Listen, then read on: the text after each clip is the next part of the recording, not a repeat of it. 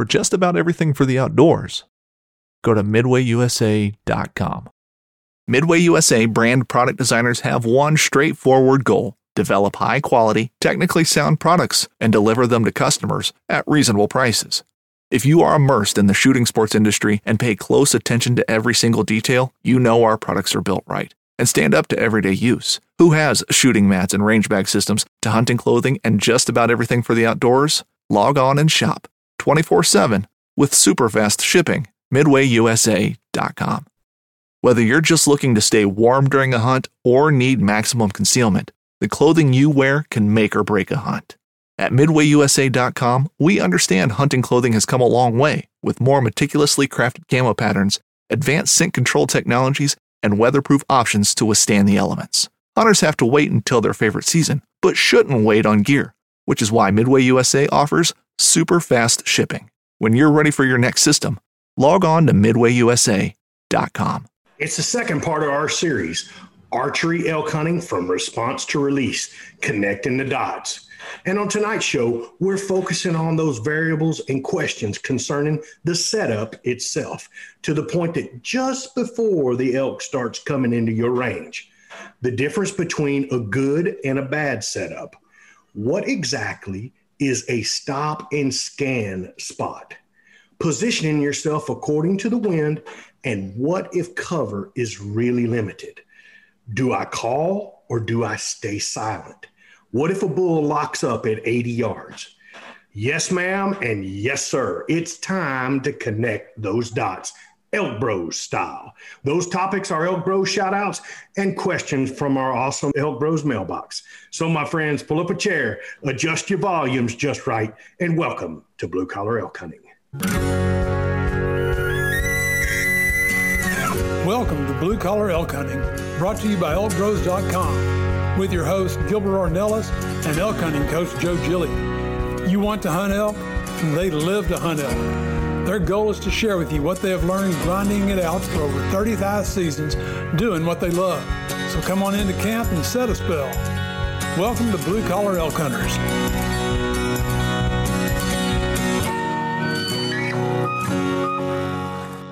Hello there, everyone. If it's your first time with us, glad to have you. Hope you enjoy our show. And as always, for those blue-collar hunters following our show and grinding it out with us every week, welcome back to Elk Camp. I'm Gilbert Ornelas, the host of your show, coming to you live from the studio here in Spring, Texas. And that's right, from Katy, Texas, and the DFW area, we've got the Venezuelan Mafia in the house.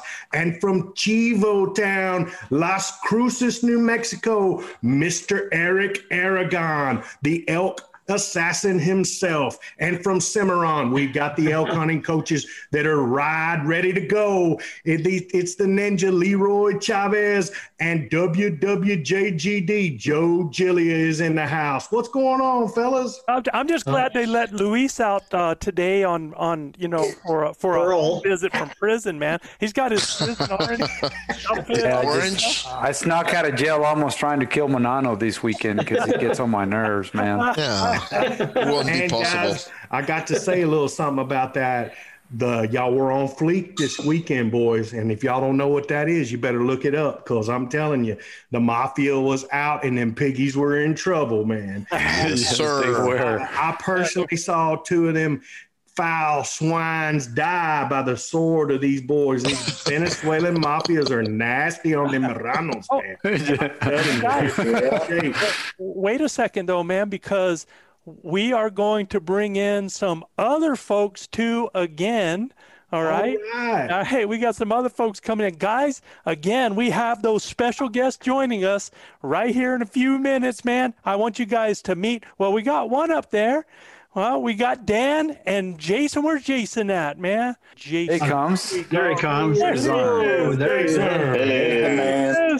Hey, guys, this is Team Arizona, and guess what? We have somebody on the phone that's kind of a surprise to everybody. Is our caller out there? Can you hear me? Oh, I'm here. Who you got there, Joe? We got Troy, man. Troy is the man, the face, the living legend behind Hunt Wars, man. He's the one out there that's rooting and tooting and doing the show and getting these guys pumped up. Troy, that's way cool. I thought he sounded like RC initially, and I was like, "You can call me. Hey, you can call me RC." Well, let me see a picture of RC first. Welcome, Troy. Welcome, Troy. Hey, thank you, guys. Actually coming to you live from Antelope Camp here in New Mexico, out by Roswell. Hoping we don't get abducted by aliens, but we're ready to. If you like me, then somebody should just let me go. I promise you. Just so you know, Manano and I are putting in for the next antelope hunt. Just saying. But I'm the shooter. Manano is just going to carry my gear and coop. Yes. He's not deaf. He just doesn't have a picture up right now. They're already. Troy, it's phenomenal what you guys have done, man. We've been super big fans of the show. Phenomenal. The concept is so cool, and just how we got involved in it is. I mean, I don't know if Joe's had a chance to tell you, but it all started from me asking Joe to go on the show. He and I, you know. And, well, it's cool to hear. I actually listened to your last podcast, and yeah, I mean, the first conversation me and Joe had, it was like we were longtime friends, and it was kind of an answer to a question that I had from season 1. It was really crazy how, you know, Joe's probably one of the best salesmen I've ever come across, but he called and said, "Hey, you know, I think there's a need here where we could better prepare your teams." And I literally was just barely talking to our other partners about it and saying, "Hey, I think we could incorporate some really cool coaching into this and get some real-time coaching, you know, for guys, not only on the show, but outside the show." So it was a match made in heaven, me and Joe.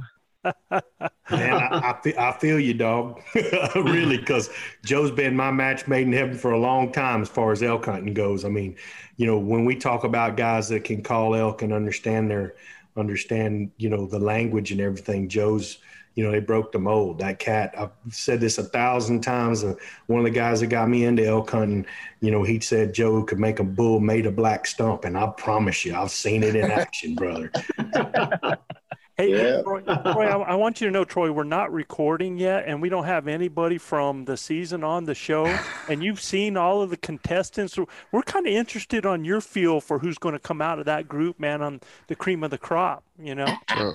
Oh, my gosh. All right, I'll give you a little insight. I think you got those AZ boys that have hunted down there, and they understand that country. I think they're going to adapt to it a lot quicker. I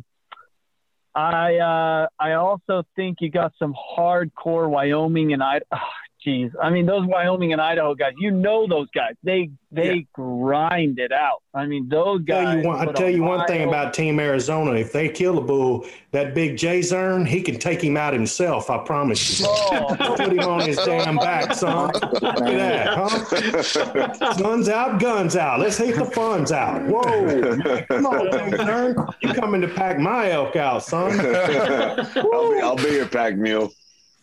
So, yeah, Team Arizona's in the house.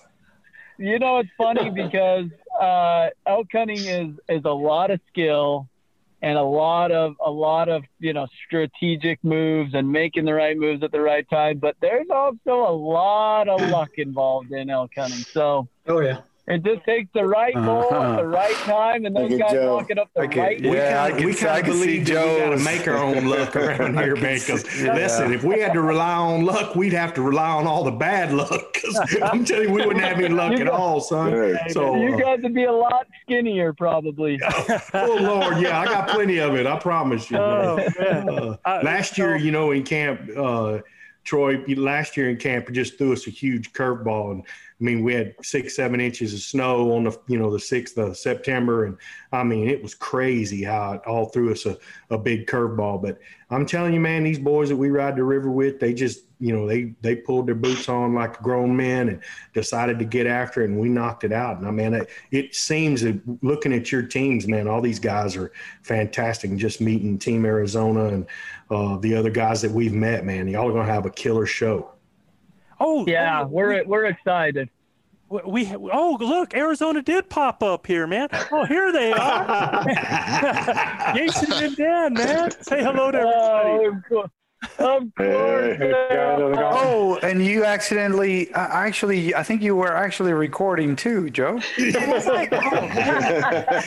Troy, if Joe's talking and his lips are moving, you might not want to believe everything he said. Yeah, you got to watch it. Well, luckily, I didn't say anything I wouldn't regret. So. That's right, man. I was going, oh, my. Smart man.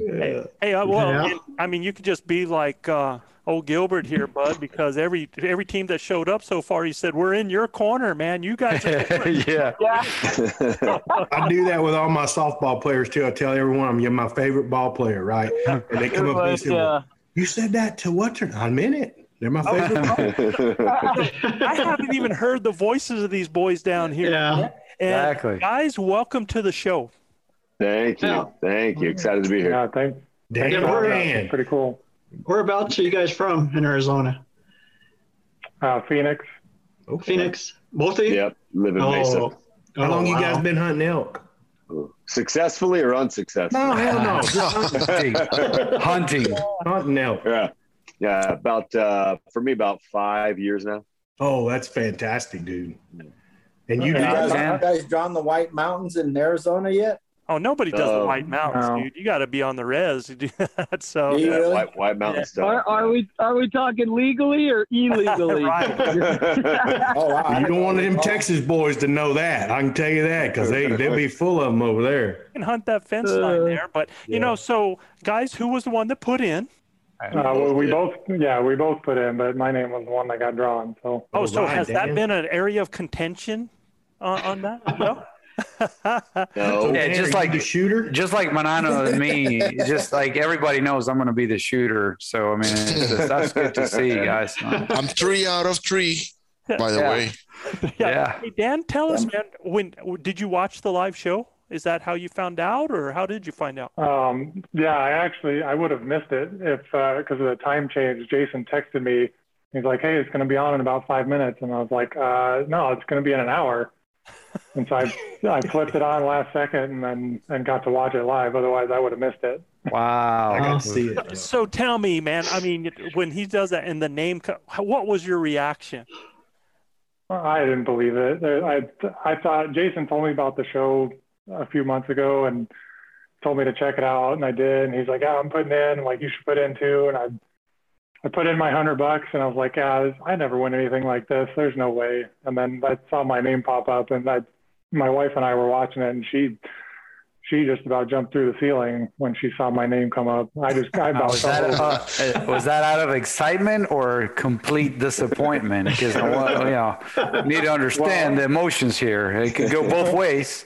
At first, I think it was pure excitement, but then when you realize, it's like, yeah. Dan, who's the shooter and who's the caller? I'll be the shooter. Yeah, Big Zarn over there. He's going to be the pack out music. Yeah, I'll be the pack out guy. That was the caller. If I got drawn, I would have been the shooter. He got drawn, so he's a shooter. So that's cool, man. Yeah, I think it's great. Like that. So yes, are you feeling any pressure with this whole, I mean, because, dude, when you have the caller role, it's like the maestro, man. You're supposed to, you got to be pulling them by, man. Have you felt that pressure with that or? Oh, big time. And Dan keeps the pressure on me all the time. He's like, I can get another partner if you're having a hard time. Great, slow down. I got to tell you, because I always hunt the late season for elk. So it's, end of November. There's no calling.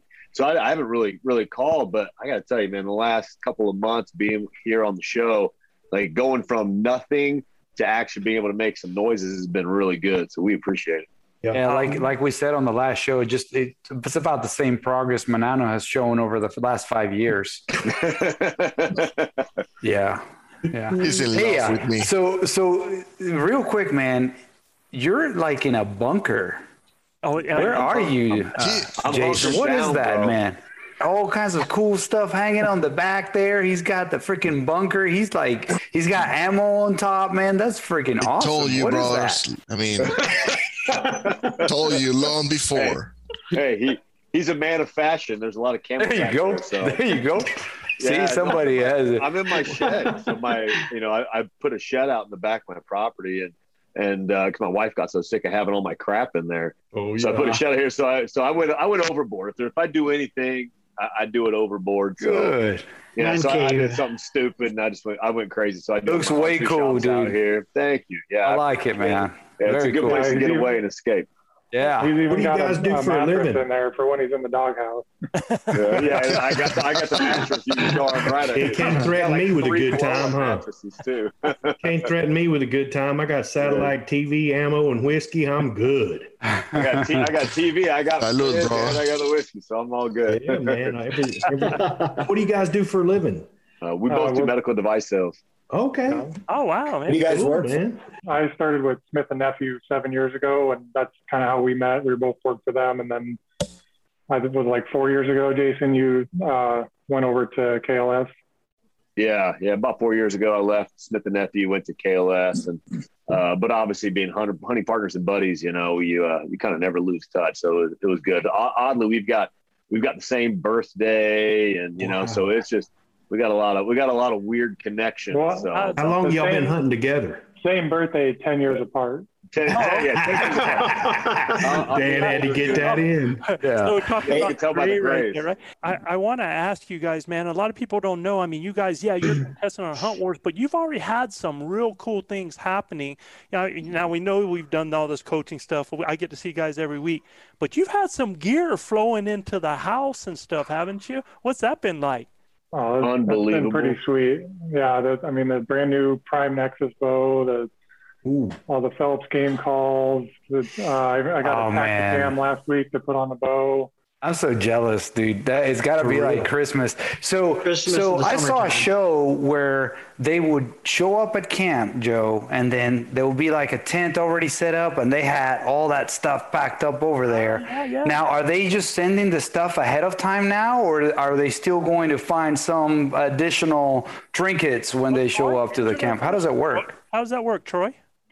So last year, because of COVID and it pushed us back so far, we had to do that. It was fun, and it was really exciting for the video side, actual practicality, showing up to camp and having to put together a new spotting scope, a new bino harness, new binos, a new backpack. Like, we had all that stuff shipped out early. So all these guys have got all their stuff early so they can practice with their binos, practice with their bino harness, have their tripod. I mean, Leopold sent each of these guys probably a $4,000 package with spotting scopes, binos, eyewear.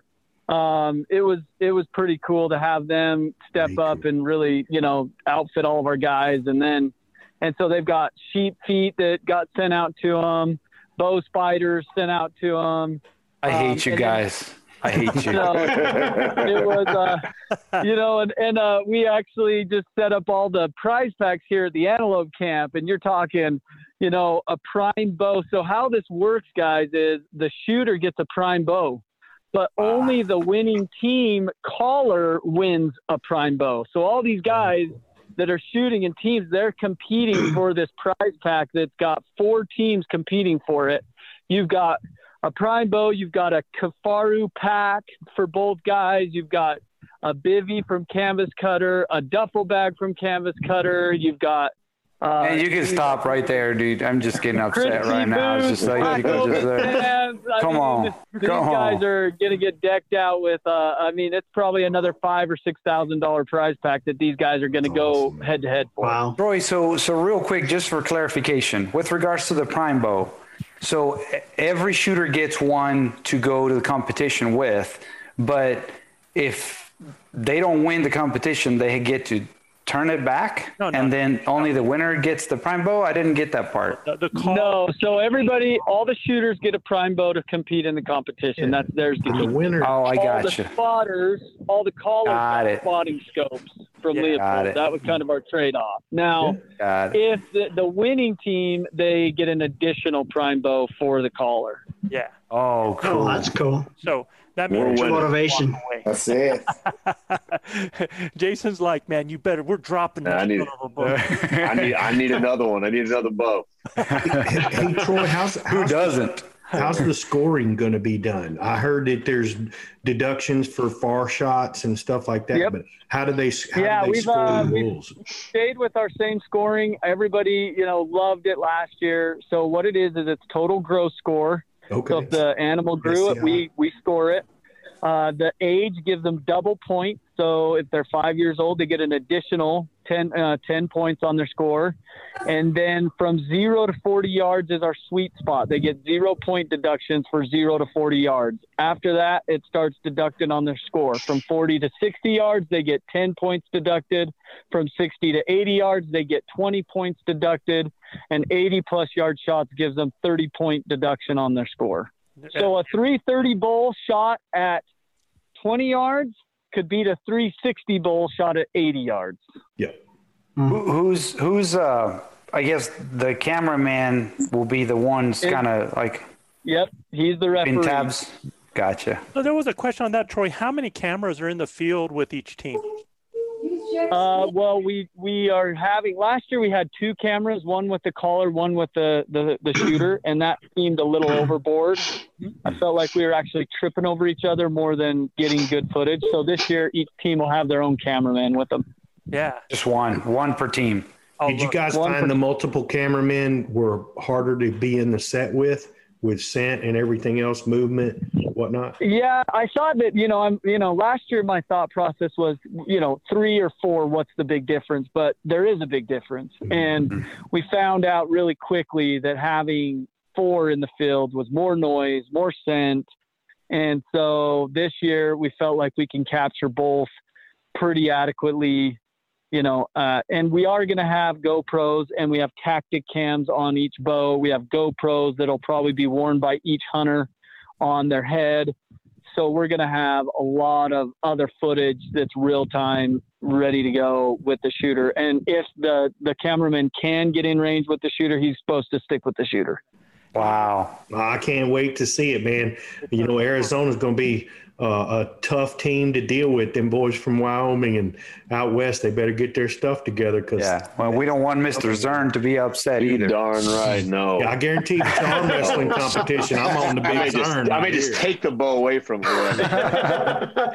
Break their bow. I don't know if you caught season 1, but in episode 3 of the very first matchup, you saw 2 brothers that were exhausted. Yep. Honestly, almost go to blows. Yep. And that's, if you're not passionate about elk hunting, you're not doing it right. So that's the cool part about our show is we capture it as it really happens. Yeah. We're not going to hold back. There's no dramatization. There's no second chances. There's no second shots. Like, this is as real as it comes. And these guys understand that the cameras are rolling all the time. We caught some teams sleeping in last year. I mean, it got a little wild.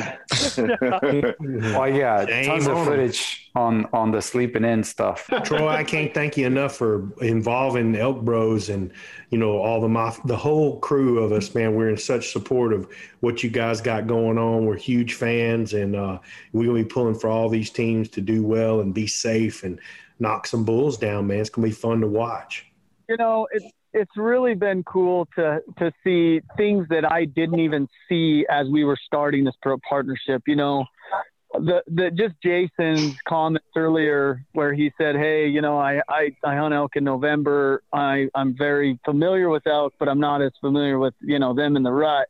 Yep. That's exactly why we did this partnership with the Elk Bros. Like, I knew that we'd have some amazing hunters, and every hunter that's a good hunter knows that they can always be better. And for sure, going through this course, I mean, these guys have had nothing but praise for Joe and for your guys' whole collective and whole thing that you guys do. Your whole program is top notch, and it's been really cool. And the other thing is now all these guys have been on calls for months, so they know each other. So we're all coming to camp almost like buddies rather than foes. Foes, friends instead of foes, because they've all known each other. They've already started razzing each other. I mean, I'm on a WhatsApp. Yeah. A WhatsApp that's like, holy cow, it goes nuts with a bunch of trash talk. So that's awesome. These guys are really getting into the sport and into the excitement of the hunt, and I can't wait to see how this thing unfolds. Yeah, I can't wait to see who's going to win the arm wrestling contest, because Cole threw that out in the last call. He's ready to arm wrestle everybody. I'm like, that one. Snap my arm. Yeah, Cole better. Cole's a big guy around Mr. Zern right there, because Cole might not be. That's where I'm putting my money. I don't know about y'all. Don't sleep on me. Dan is about 4 or 5 inches taller than me and about 40 pounds bigger. Okay, that dude is a monster. Wow. Oh, Dan. I'm wearing a schmedium, okay? You got a little Cardi B in there, schmedium. I'm not it's a schmegula. I'm like, give me that shirt, make me look better. Dan's the big guy. That's the guy. He's got big step, big dude. That's a big guy right there. Wow. Troy, what's really cool is you're getting ready to get into antelope. So you guys are kicking off the hunt season right now. You're kicking off the hunt wars. You guys are going to be doing stuff right from camp, and we're going to see stuff coming out on media and everything like that as it's happening, right? Yeah. I mean, that's the plan for all the camps this year is, and I was just talking to Joe earlier today about it, and I had the idea of, hey, we're going to have real-time information coming out of camp. I mean, from the antelope side, it's just going to be fun to get check-ins, live check-ins, talk about, hey, we knocked an antelope down today, so guys kind of understand what's playing out in the field. But with the elk hunt being 8 days, I can't wait to hop on and have Cole and some of the other coaches there just chatting it up. Hey, what did your team have issues with today? And I actually think that will help other hunters that are out right now trying to figure out like what the weather's doing to the elk, how things are going. So you're going to get some live look-in. And I don't know if Joe's told you guys yet, but we have actually we've told these guys the unit they're going to be in, and it's Unit 10. Unit 10 in New Mexico is where all these guys are going. It's come out, man. It's out here on the show. It's so hard 10. For me. I'm like, I don't know if I should be saying something, but is it public or is it private land y'all are hunting? All public. All public. Got you, man. Yeah. And cool. And one thing I want to throw out there is that, and there's nothing Troy and I have talked to. It's cool that we can be on public land with the DIY, but you don't know what state situations are, and the whole goal is to get these guys out there hunting elk and get groups of guys that are out there and have an opportunity.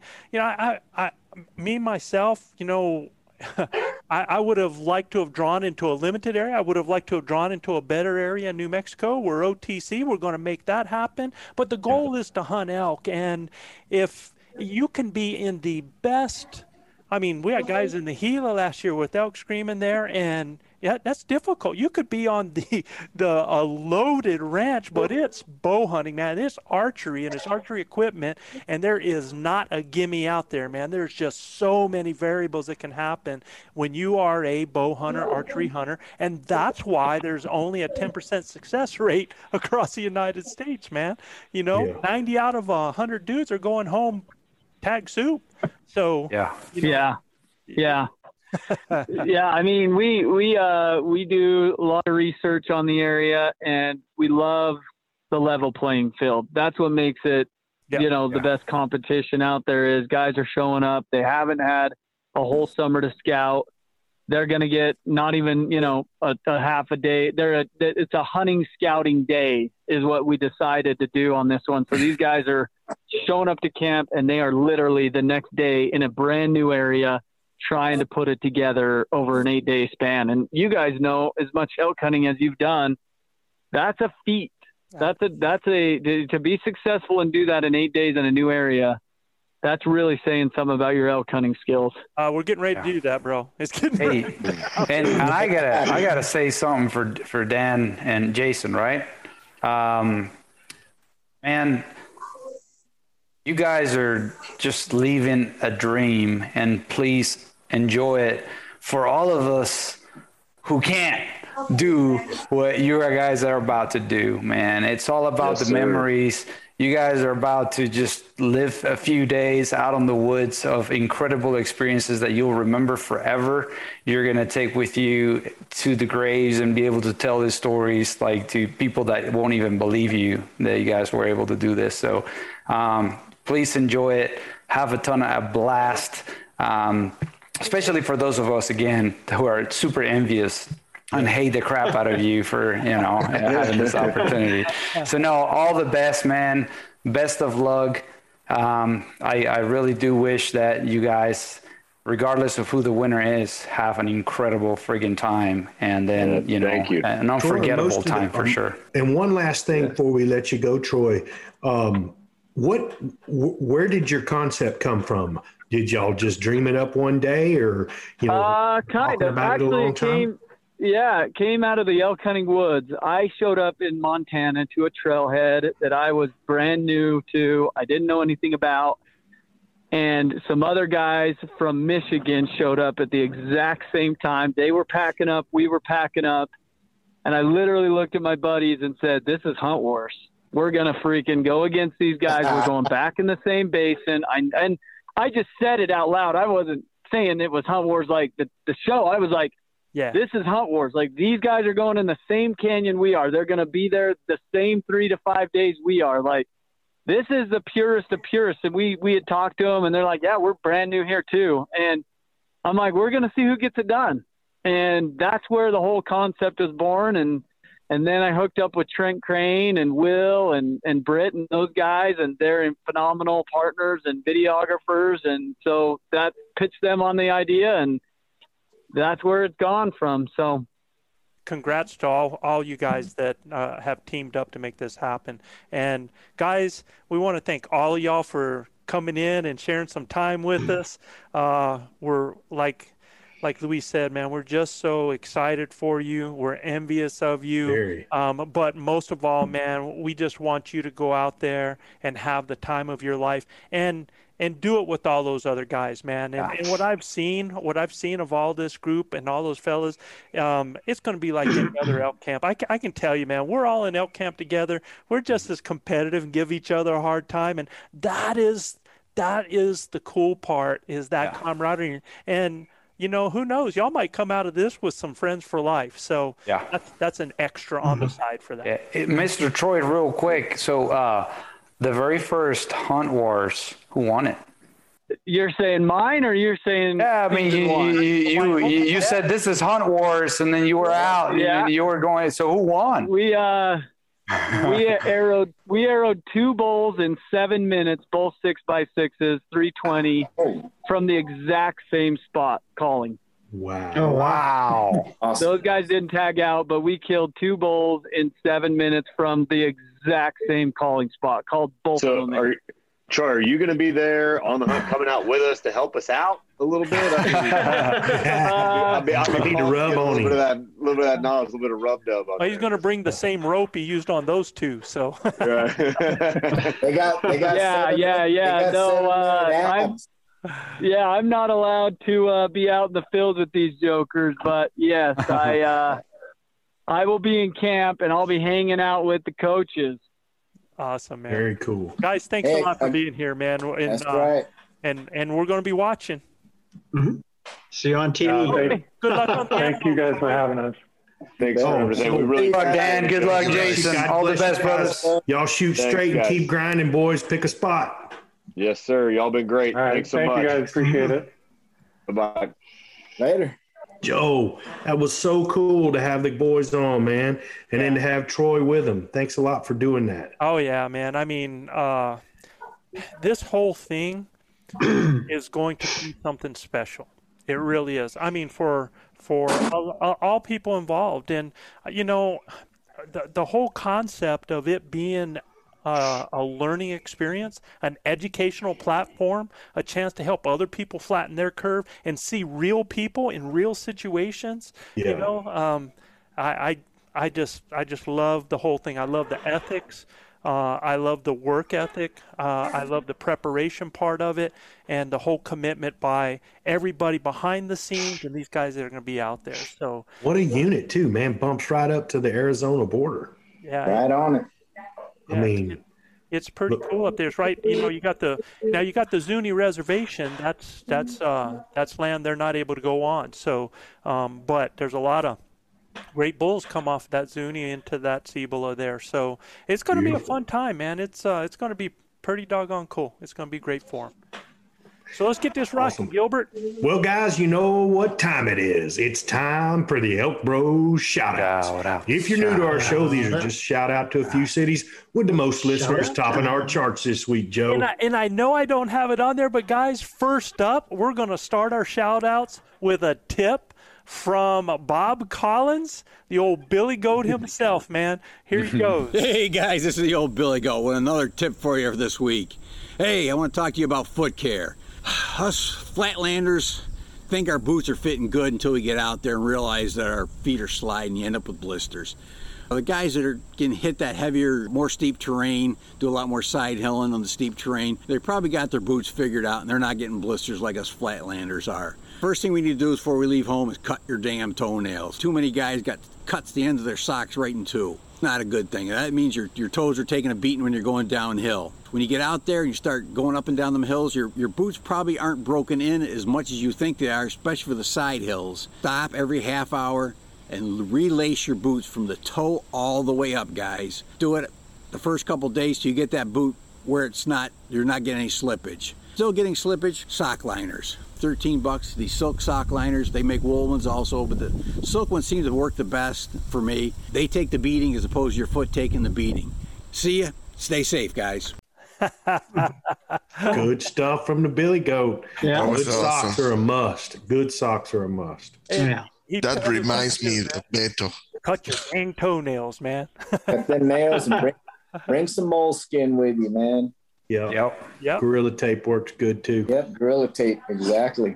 Yeah, I had never had a blister in my life until I actually went from tennis shoes to boots, and I was hunting up in the hills, and I never carried any moleskin. Luckily, you know, a good friend of mine who I was guiding at the time had some in there, and he's like, hey, I got some of this, man. And Don Primley saved the day for me that day, and I keep some of that stuff now, man. Heck yeah. All right, here we go.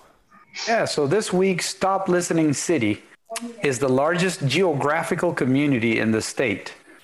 At approximately 35 square miles, located at 3,236 feet, it has the highest elevation in Central Oregon. This elevated feature makes it a winter wonderland for all types of snow-related recreational activities. This city is located in the valley of the Little Deschutes River, and at one point in history, it was named Rossland, and none other than Lapine, Oregon. Lapine, Oregon. That just shows you how things are relative, man. I mean, so I've been up in Colorado, and here I was looking at area with the guys from Hunt Wars, and then you talk about Oregon, and they have a winter wonderland that's topped out at 3,230 feet.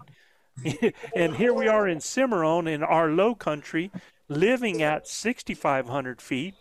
And then I was up in the low country of Arizona, not Arizona, but in Colorado, that was starting at 8,500. So, it's interesting how, that stuff's all relative to where you are, man, because I guarantee you from sea level to that 3,200 is a climb. Okay, next up. Founded in 1889, this city is known as the gateway to the Northwest. Thousands of trappers, gold miners, and settlers on the Oregon Trail traveled through the area. It became a major trade center and transportation junction. The name came from the Shoshone chief who granted the railroad right-of-way through the Four Hole Indian Reservation. This is going to Pocatello, Idaho.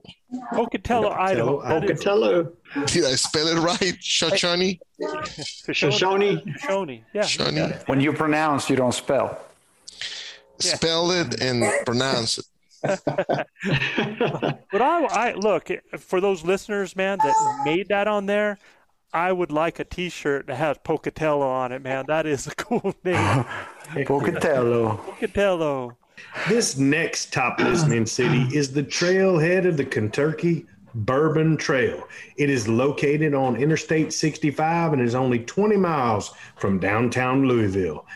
Originally known as Billett's Lick for the salt lick discovered in 1773. It became Kentucky's first commercial salt works.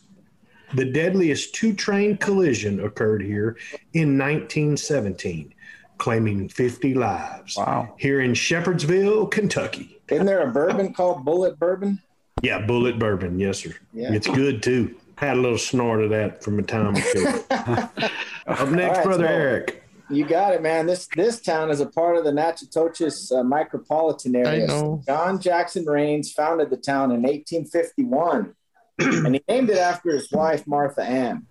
So the town every year hosts a Good Old Days Festival for 2 days in September, and they celebrate the past with activities for the whole family. They got games, live entertainment, arts and crafts, a parade, got a lot of good food. And the town attracts about 1,500 people, so it doubles in population for a couple of days. That's cool. So there's a big Elk Bro shout out to Marthaville, Louisiana. Marthaville, Louisiana. The coon-ass people showed up tonight, Joe. Yeah, they did. There was a famous baseball player, or it was a Major League Baseball player that was born in Natchitoches. His name was Jack Burley. So he was a pitcher. He was born in the early 1900s, around 1903. When he was 20 years old, he started his career with the Cardinals, and he pitched for the Cardinals and the Giants and the Phillies from 1924 to 1933, man. So they had a Major League Baseball player out of there. So what the heck, Eric? Are and you the a Louisiana historian? people? The Louisiana people actually pronounce that city Natchitoches. Natchitoches? Yeah. Wow. Are you a historian or something here, man? Because what's going on? I'm like, man, that's a long one, and I'm reading. It's like wait a minute. He knows this by heart, man. What the heck? Nah, I looked it up, man. I want to see any famous people come out of there, and that's the guys. Man, Marthaville, Louisiana. I'm impressed. Does this all work, man? Very well. Okay, and finally, our last top listening city this week is located in southern Texas and is close to the Gulf of Mexico. The area around the city is home to 3 prisons operated by the Texas Department of Criminal Justice. And I think they let Luis out for the weekend. Look at Chav cracking jokes on me, man. What the heck? Cracking on you, dude. That's the original site on the Puesta River was first settled in 1830. Originally, it was named Maryville, but it was later renamed after Bernard E. Bee, who served as Secretary of State and Secretary of War for the Republic of Texas. In 1917, Hurricane Beulah dumped 30 inches of rain on the town of Beeville, Texas. Beeville.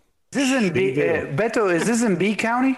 I don't know. It may be in B County, but it's just south of Goliad there, headed south down towards South Texas. But Beeville's a stop that, man, we used to hunt quail and white wing every year when my grandfather was alive.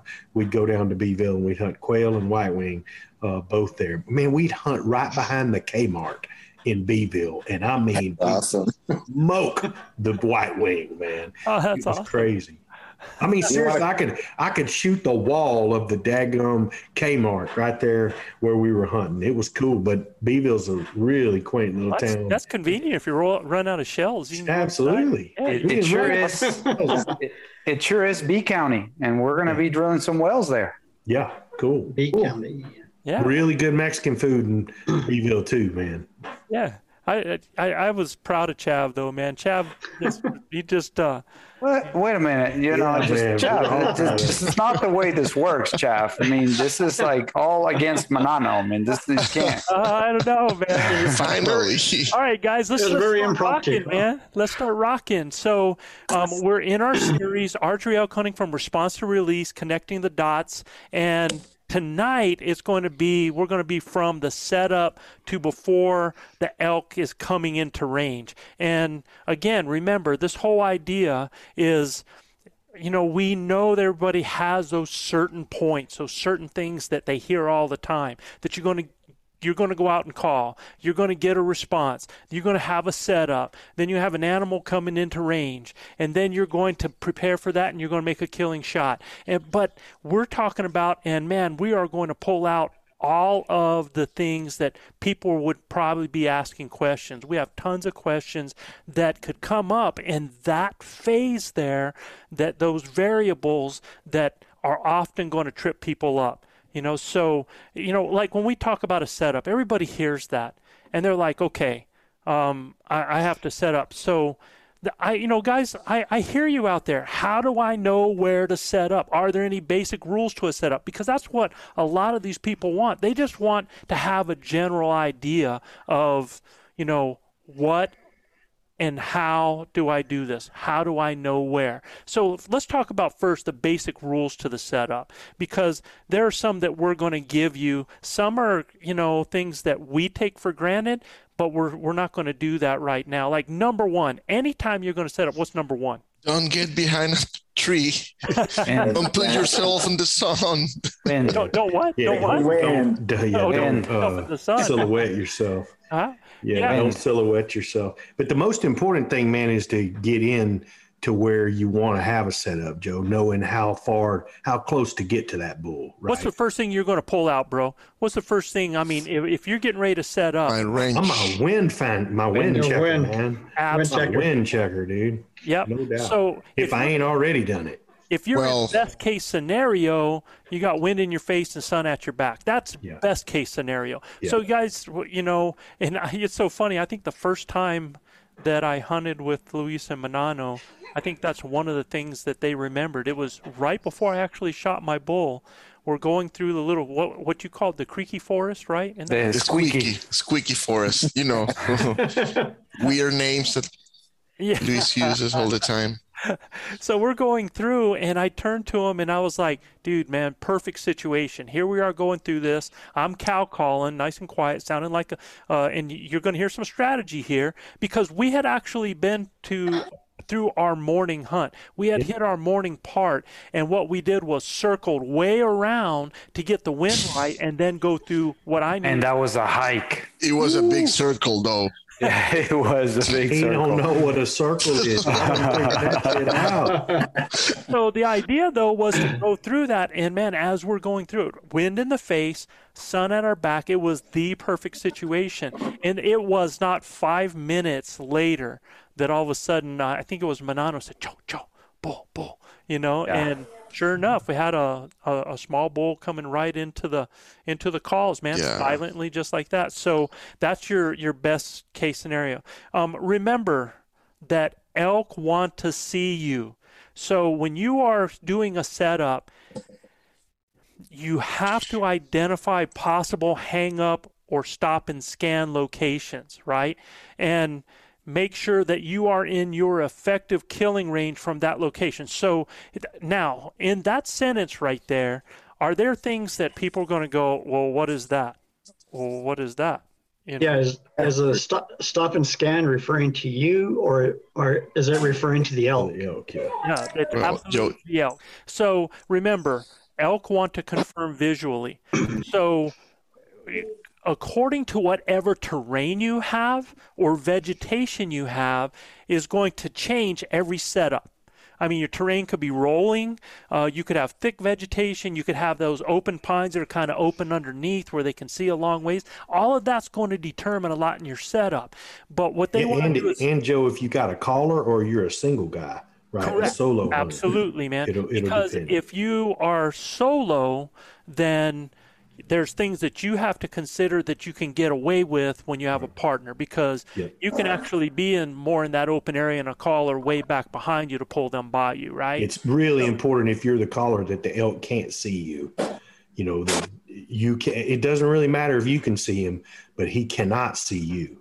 And sure. One rule that we get, and we'll tell you guys, for when you have a partner scenario, a caller and a shooter, how close that caller is to that shooter is according to how thick that cover is. Because if it's very thick cover, that caller's going to want to be closer because it's harder for that bull to see, and he's going to want to come in, and you're able to see what your shooter's doing at a closer range and pull them right to your shooter. Whereas now if there's a more open area, you have to accordingly then back off. Now you can still probably see your shooter, but you can be way off because now there's more open area. So, but also, Joe, that's beneficial because obviously it's easier for the bull not to hang up, right?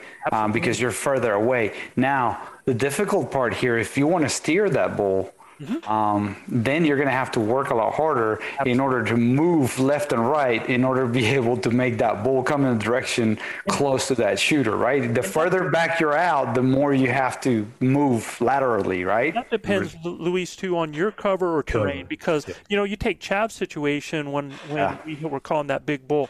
I actually went to where the terrain dropped down a little bit to where I could now move without the elk seeing me, which was even better because now he's going to pull more because he's still not able to see what's going on over there. Right. So, and look, man, they want to see. It's their number one thing is they know there's elk there. They got to see them, Yeah, absolutely. They want to see another bull. They don't want to see us. Or a cow, whatever's got them aggravated or turned on.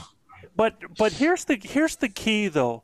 And when we're talking about those rules, when you identify the possible hang up or stop and scan, so Chad brought up stop and scan. Here's what that is whatever the situation is where could that animal come to a point where that animal thinks it should be able to see the other one. In other words, if it's more open and that animal can see 80 yards and it sounds like that cow or that bull's 80 yards away, he's going to come up to where he comes in the open, and he's going to stop and he's going to scan to be able to see. So as you're creating your setup, you want your shooter to be within effective shooting range of that possible stop and scan spot. For example, if you're on top of a ridge that kind of slopes down, and it doesn't have to be a deep slope or anything, but it's where that bull is down below where you guys are up on top. Now, that means that bull's going to have to come and have to top out, right? So if you have your shooter close to that effective range where he's going to come to the top, and as soon as he gets to a point where he can see over that rise, he is stopping and he is looking, man. Been there, done that. Absolutely. And I mentioned Don Primley before.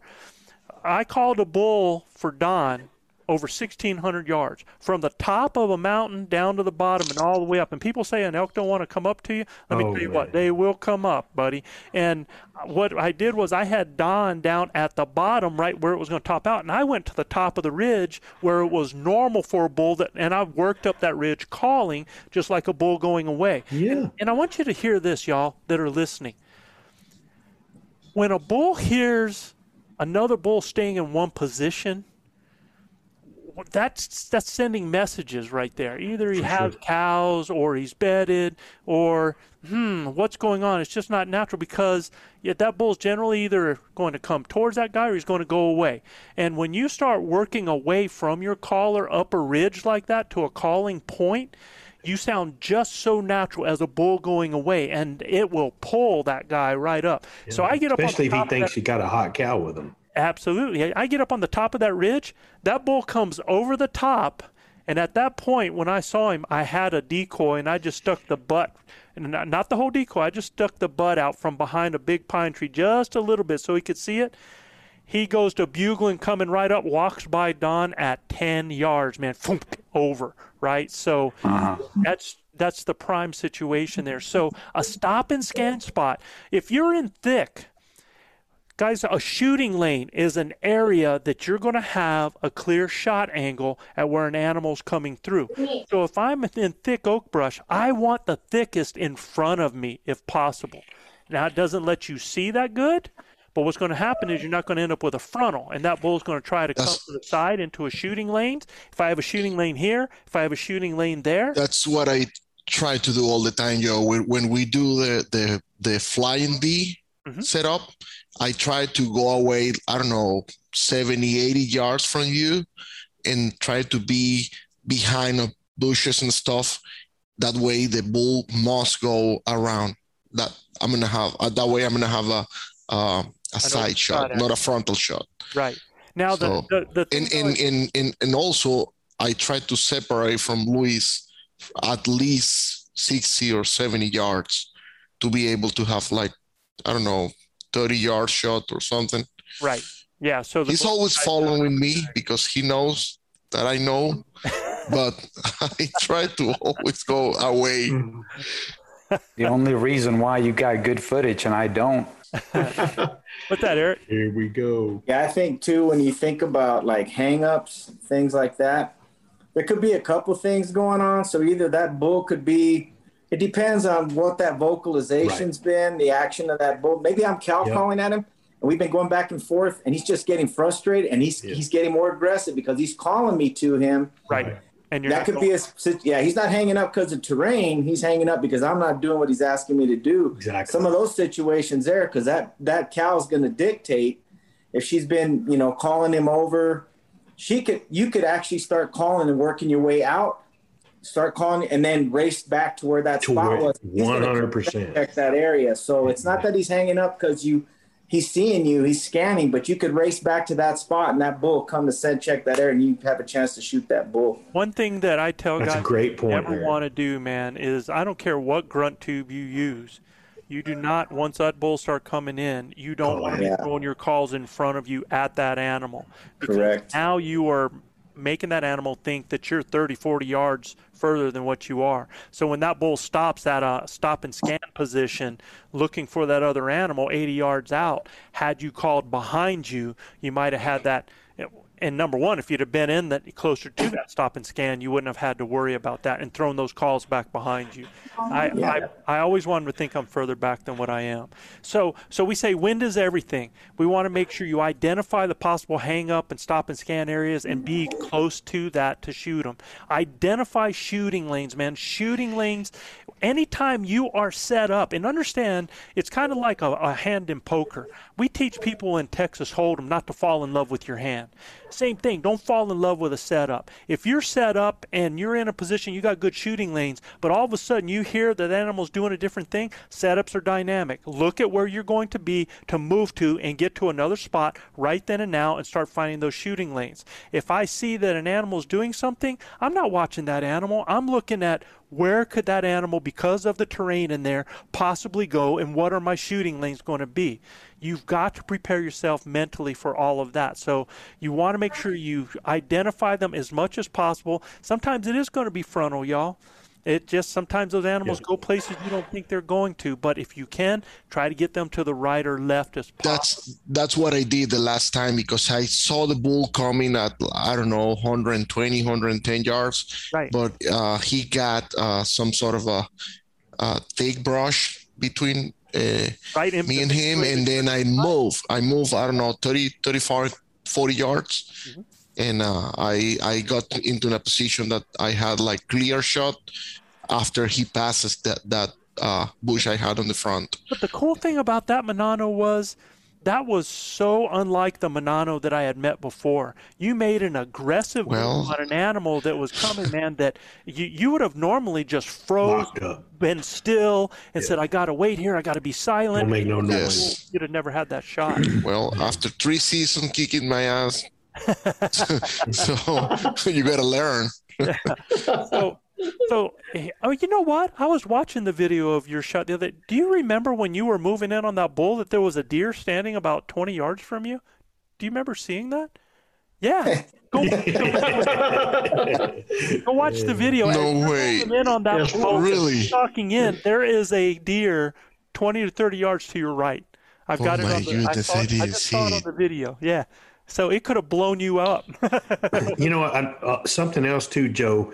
The thicker the setup, the more opportunity you're going to have a closer shot. Absolutely. Too. So you need to be, and they really like coming in silent too in those thicker setups. So you got to be ready for that, especially early season. You know, if it's before the 6th or the 10th of September, those rascals are going to come in there a lot of times silent, and you might hear them, coming. If you really pay attention, you can almost hear them because they're not real agile. They're gonna kick some stuff around and clank some logs and stuff like that. But for me, I think the thicker the setup, the better, simply because you're gonna have a closer shot. It's what made me fall in love with the other part of the country that we used to hunt all the time. It's a lot thicker, Joe. Yeah, in that oak brush, it was really nice in there. I mean, Chav and I would be in there, and that one day that we killed 2 bulls in the same day, Chav, right? Yeah.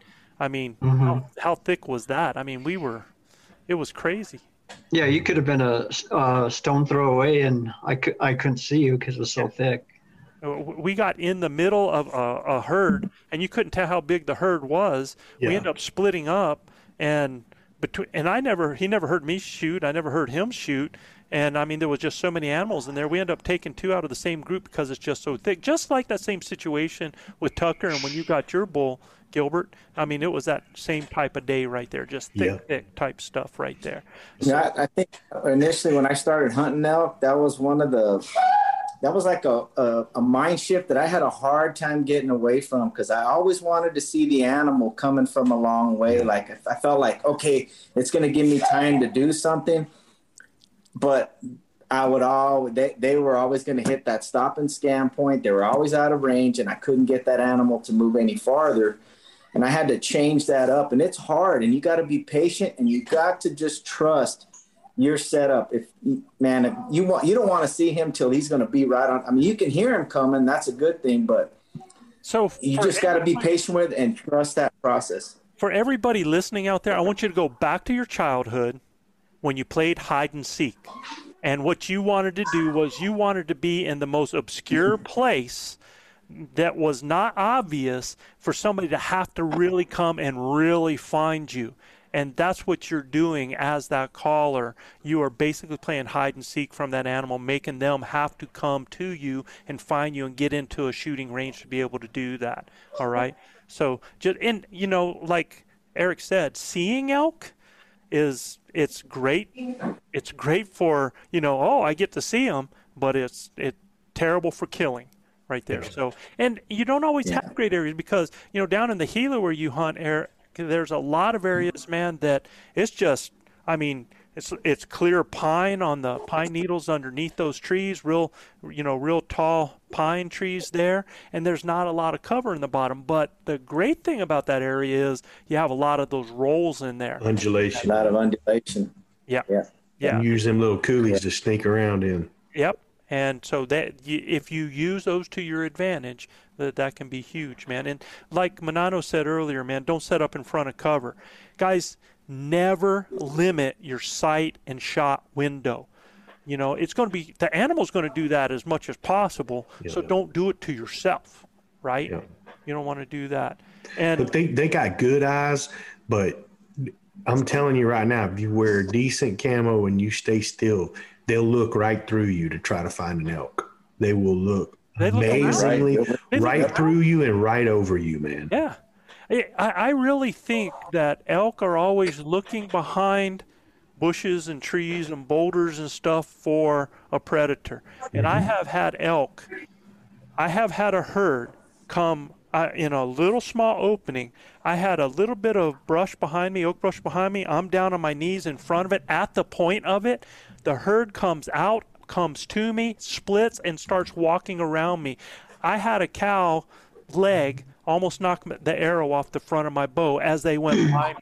And I'm waiting for them to blow up behind me as they hit my scent line. It was the craziest thing. But they were looking behind me, around me, as they did that. So I had the Ninja with me one time, and we had elk within 12 feet of us. And we're sitting in front of, just sit in front of a big fir pine, big Christmas tree.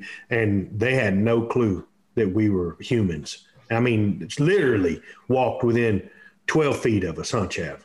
Yeah, I remember that. But also had another incident where the wind was going across from my left to my right, and I walked into a meadow, and I could hear a bull bugling quite a ways off, it seemed like, and he kept getting closer, and all of a sudden a cow popped out of the it was a downslope on one side. It popped up out of the that area and walked into the meadow, and I kind of panicked and just got behind a tree, and pretty soon, just like Joe, the cows kept came to that tree and walked on both sides of me. And I know the wind had to be hitting everything on my right-hand side, but they kept going, and I could see Spikes just looking at me and just walking by me. So I think a herd that's not worried or excited, or, they'll just do that. And it turned out the bull walked to my left, and I was able to get a real close shot at him, 15-yard shot.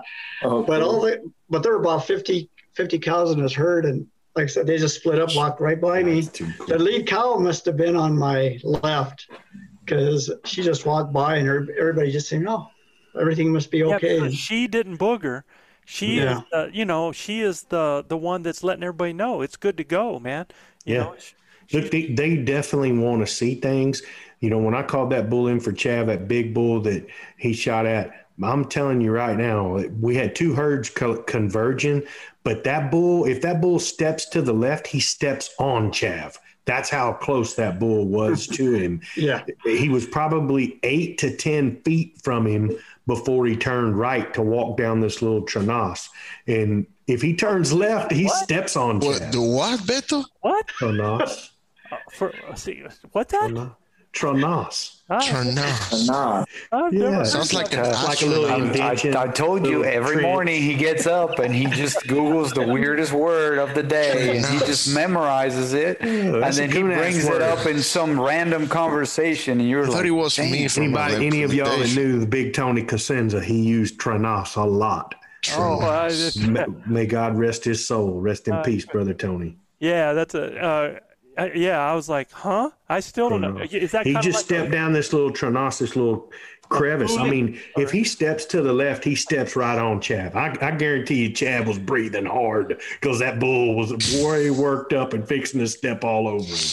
You mean Chav gets Vito Lacus? What? Yeah, everybody gets him. Bro, that bull was gigantic. Chav doesn't get Vito Lacus because I know of a time and a situation where Chav was on the side of a little drop-off. And if you've never been to New Mexico, we'll have where it just, the rock just drops straight down into a little drainage. And it'll drop down maybe 10, 15, 20 feet. And Chav was on the edge looking out there, and he hears a noise, and he looks over the side. Doggone 5x5 or 6x6 comes right up about 10 yards away, Chav. It was just like real close, that one up there. And he comes to look over the side too. So Chav goes to pull back and draw and shoot him. And as he draws back, his arrow falls down in his lap, and he only has. Oh, okay, that one. Yeah. So his arrow falls down there, and the bull still stayed there, Chav? Yeah, I did it 3 times. He did. Wow. And the third time I could have just stabbed him with the arrow, and he never really saw me. He was there looking down in the bottom, just like Chav was, man. It was like two guys just do, let's look off, So, yeah, that morning I killed the big bull when Tucker was with us and everything. We called in 6 or 7 more bulls that just walked right over the top of us, Joe. Seriously, walk within 20 yards of 18 to 20 yards and never even knew we were there, right? And they just walk right over the top of you. They're in the middle of looking for what they wanted to find, and there were cows and bulls all around us, so they were just worked up. But they really, I truly believe they got good eyesight. I'm not doubting that. They pick up movement really well. Yeah, that's what I was about to say. That they can't see and make out what you are and go, oh, that's a human sitting there. Yeah, that's not their deal. Now they pick up movement really well. But I've said this a million times. I can fool their eyes if I use my woodsmanship and stuff like that. But you can never fool their nose. Especially if you use the Velcro camo. Yeah, especially if you're wearing Velcro. Gilbert, so what are you doing in terms of your woodmanship when you're saying you can fool them with their eyes? Just use your cover, use your cover to your advantage, right? When they're moving. Do what, Bubba? Don't move. They're moving. Yeah, you move when they move, right? Because they're feeding? Everything. Yeah, man. You can ask Chav, man. If we see an elk, he's in real trouble. So I'm going to give you pretty good at getting in behind him and dogging him and get him into a situation where I can put an arrow in him, because we use the woods the right way. We use our wind and we use the cover that's available, and hopefully there is cover. When you're in these open parks and stuff like that, you kind of hung out to dry. You got to make a better plan, and sometimes if they're in the middle of a park, you sure don't want to blow that up. Just let him go on across the park wherever he's going and get to the trees, and then make your move on him. Don't try to make your move on him in the park where he's looking to find an elk right there on the edge of the park. Let him go ahead, hit the trees. You get in. Unless you're in a partner system where you can put a partner at the edge and the other way back in, and pull them across like that. For sure. But a lot of this is different with setup with partner versus solo. Right, absolutely. But I want to give a couple of points there. Guys, remember the best time to make a move on an elk is when an elk is moving. So if they're ripping up a tree, God dang, man, that's their ears and their eyes, man. You go in on them. When they're down feeding, you can get in on them. When they're moving is the best time for you to move.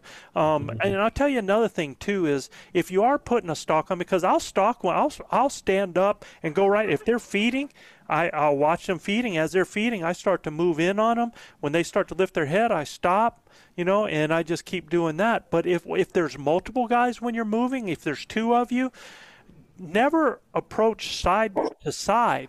Always create one silhouette. So, you always want to keep the front guy between you and the animal. Or if you're paralleling them on the side, you want to be on the side. You want to look like one item and not multiples. So that creates more movement. So that's just that's right. Chav and I got together that morning that evening when I killed that bull. We actually walked through a herd of elk, all bundled up together, just ease across a big opening, and we're all together, just kind of walk right through the herd of elk, and we're bugling the whole way. And those cows and everything just kind of parted away. They're like, well, that's a bull coming through there. They didn't know whether we were human or whether we were not. I mean, we had the wind, and we're bugling the whole time, cow calling and all that. They just let us walk right through the middle of that set.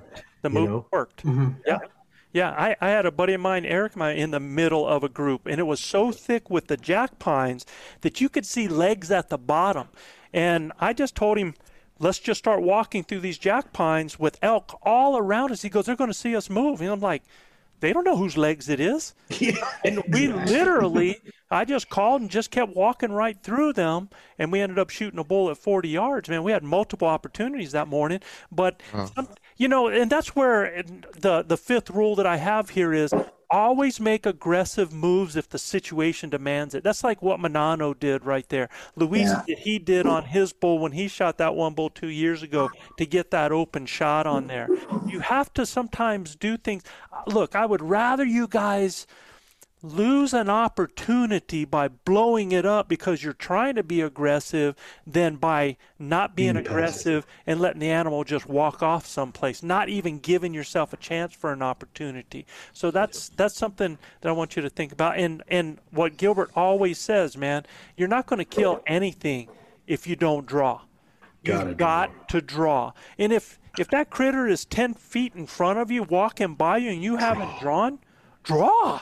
Draw, man. You have to draw. Now, when you do it, scream a bugle at the same time. And I've had people ask, well, how do I do that with the grunt? No, not with the grunt tube. Just with the diaphragm in your mouth. No diaphragm. With your mouth. I mean, you better be careful of that dinosaur. You might scare him. But, just scream that with your diaphragm. Pull it out. If he does booger, stay on him because he's going to stop again, man. I'm telling you. And he's going to stop and give you that. What I find really hard, Joe, it's when we are doing like you can throw recognition bugles or cow calls as we are moving. That's what I find really hard to find elk or to have the opportunity to kill an elk, because we are moving and at the same time we are cow calling. And in my opinion, it's one of the most difficult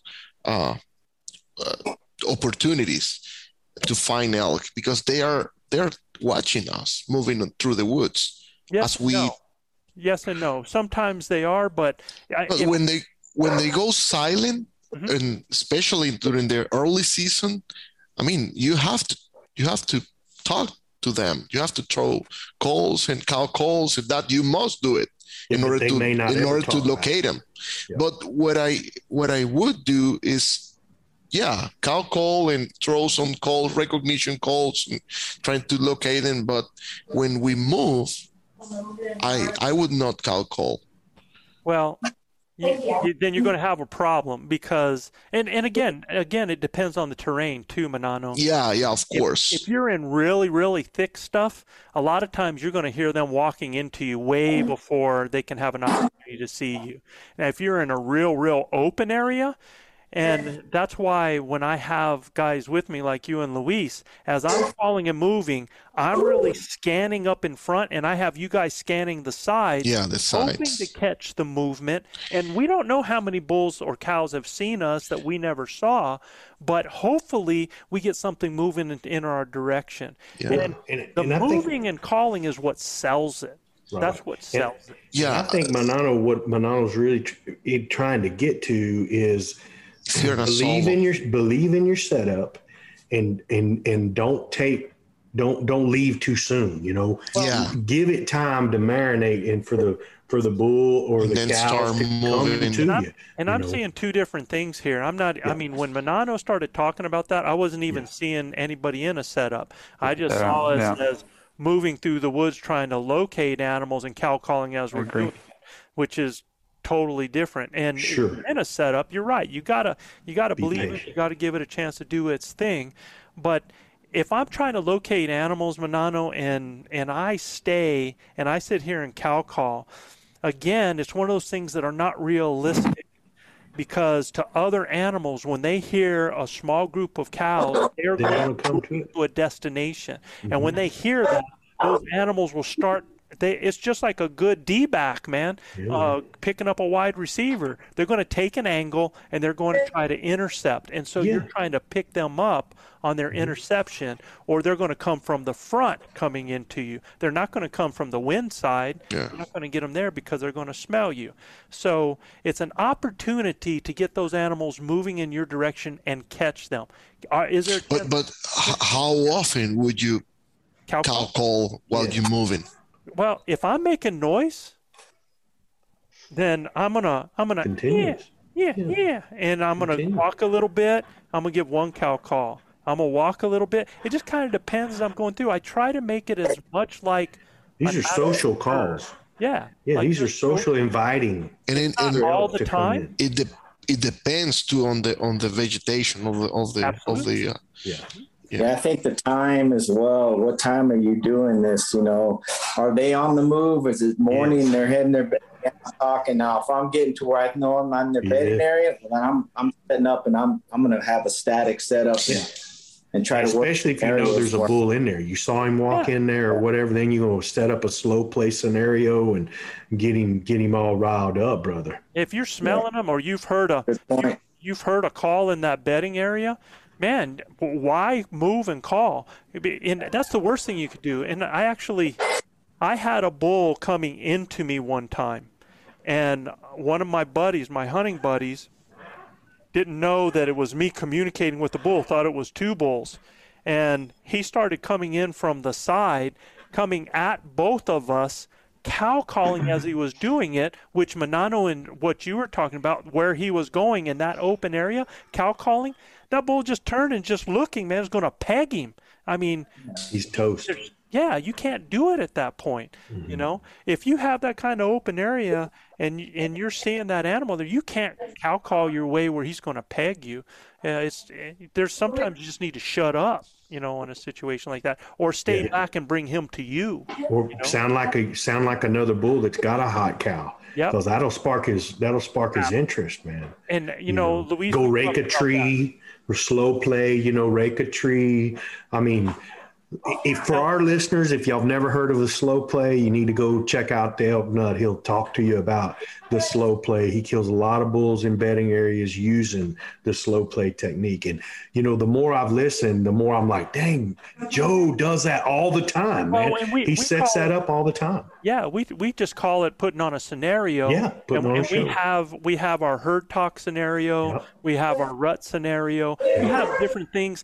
And that's one thing you're going to find. Elk hunters that are being successful are doing a lot of the same things. Yeah. But they just call it something different. They just call it something different, you know? Yeah. So, I mean, you know, like when we are putting on a hot cow scenario, he calls it a breeding sequence, right? And so, I mean, it just has different verbiage, but the elk behavior is the same, man. Yeah. So we want to stick in the setups, and I want to make sure that I simplify that. Sure. So, you know, basic rules to the setup: wind is everything.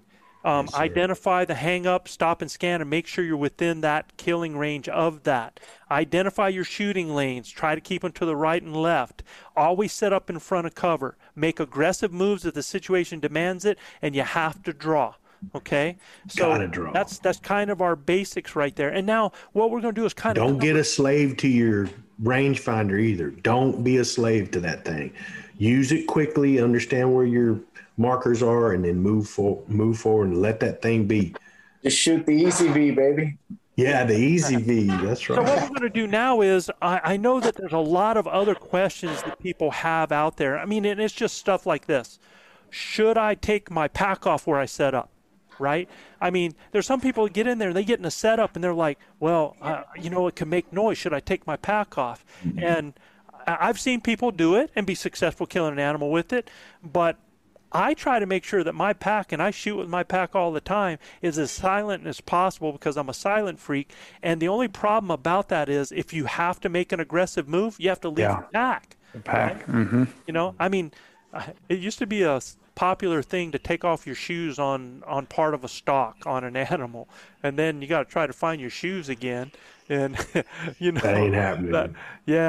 That can get tough. So should I take off my pack? No, don't. Get used and make that thing silent. Get used to drawing it. And I'll tell you, most of your noise on your packs comes in your shoulders.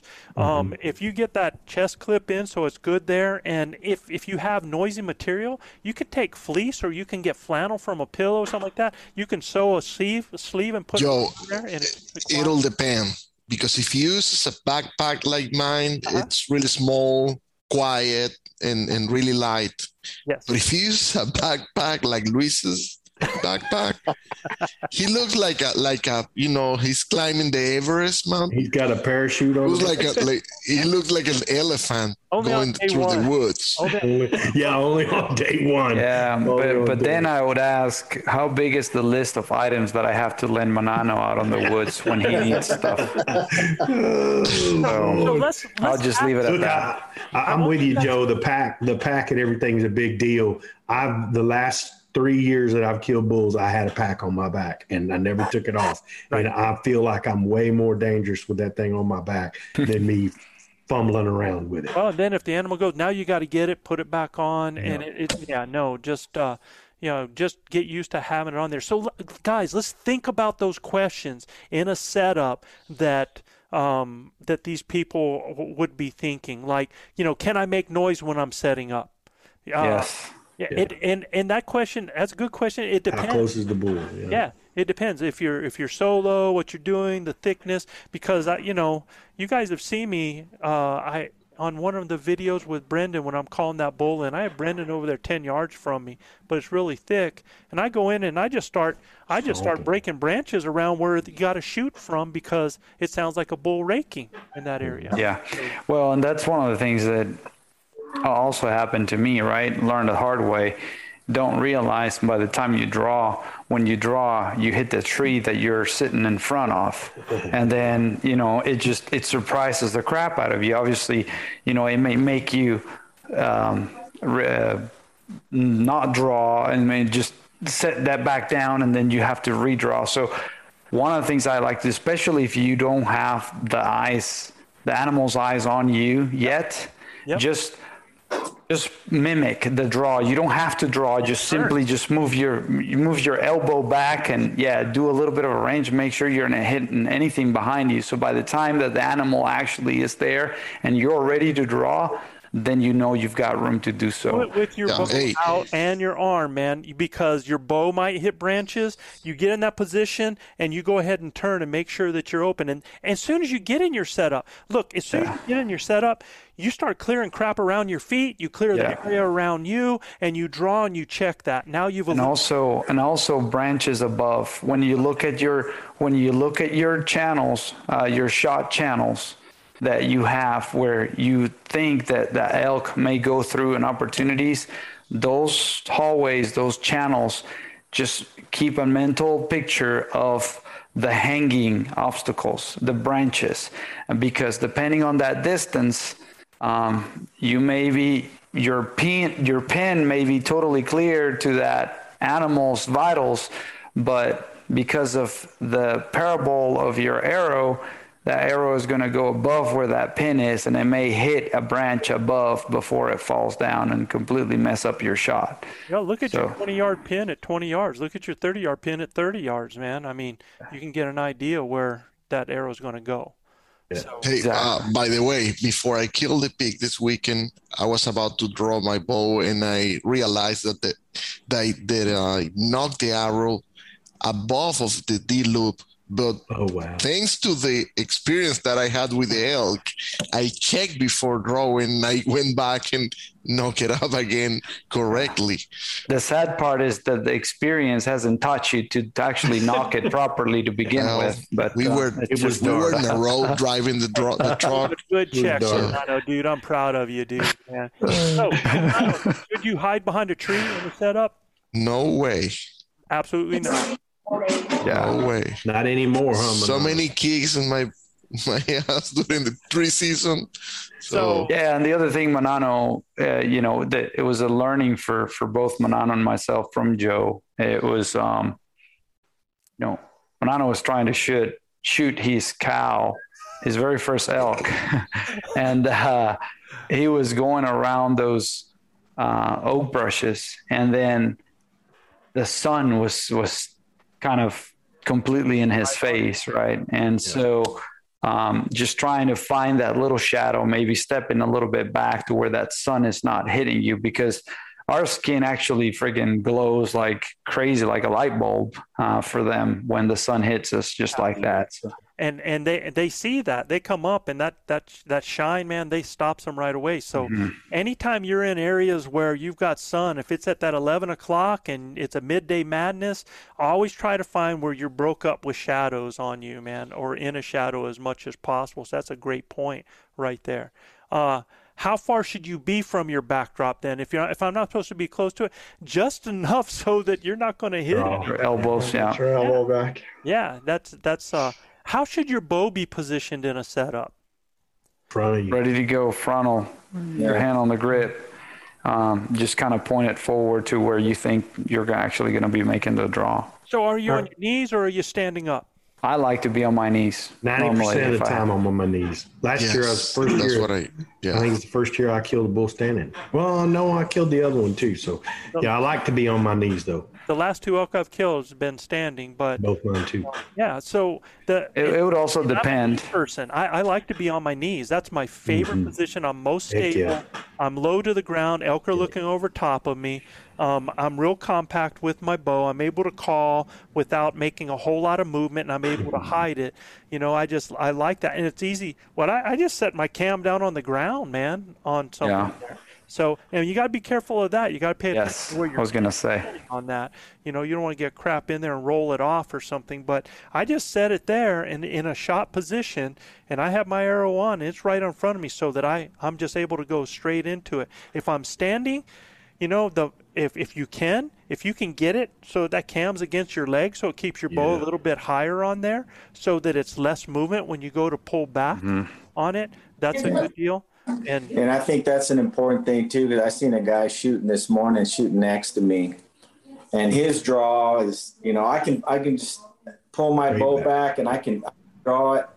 He's having to raise, he's not pulling the right too much, and that's going to give you way too much. Yeah, I think I've always had my arm out where I've been able to have a bull coming at me, and I got enough strength to just slowly pull right at him where he hasn't even seen me. Sarah, when you get it back. My buddy, my real good hunting buddy that Joe met, the first elk hunt I ever had with Joe is a guy named Bruce Gaynor, prince of a fella.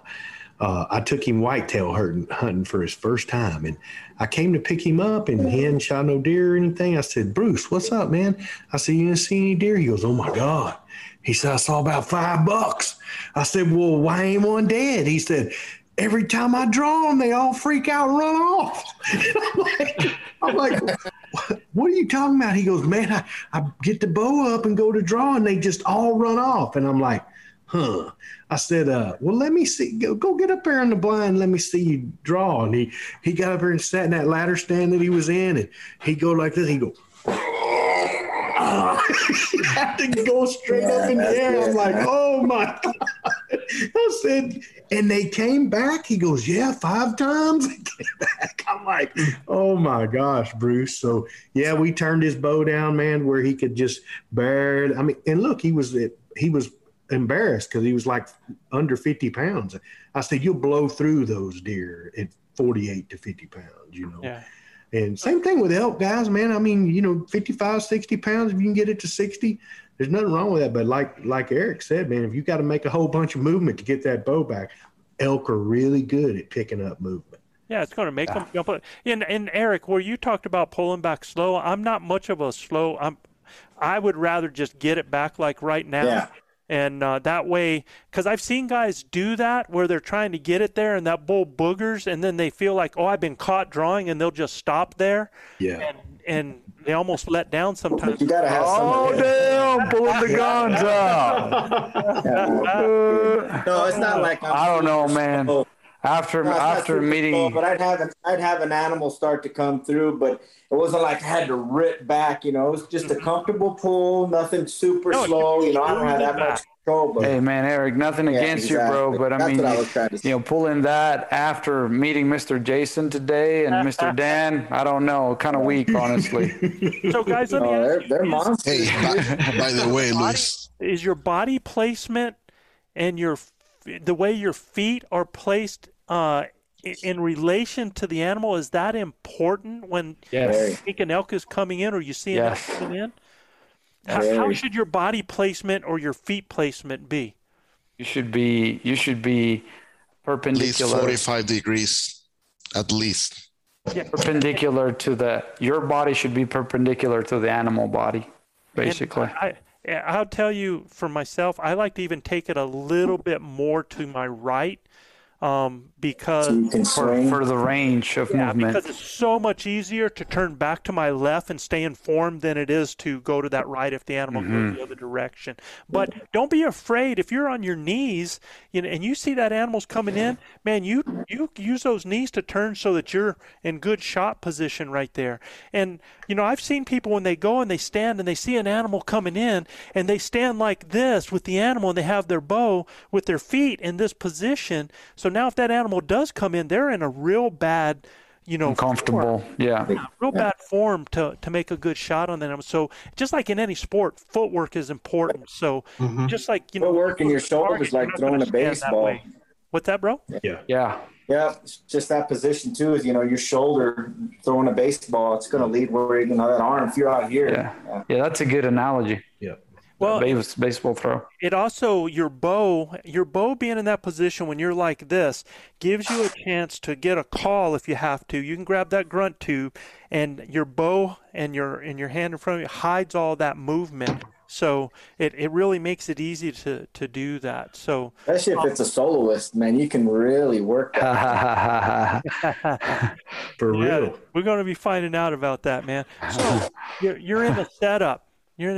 Do I call or do I stay silent? If I'm in a setup, do I call or do I stay silent? Are you the shooter or the caller? So let's go solo first. Solo. Mm-hmm. If stay silent. Do you call or stay silent? Mm-hmm. Either stay silent or throw the calls behind you if need be. But well, you got to understand what the setup is first. What's the situation? What's the situation? You got a bull out there talking to you, or is nothing talking, or are you going to put on a show yourself? I mean, you're going to try to emulate a bull breathing. If you see the bull and he's coming to you, should you start talking to him? No, man, let him keep coming. Let him keep coming. We got to say a word. Yeah. Don't get nervous. There's some people get nervous and they're like, "Oh, I got to call." Yeah, nothing. No.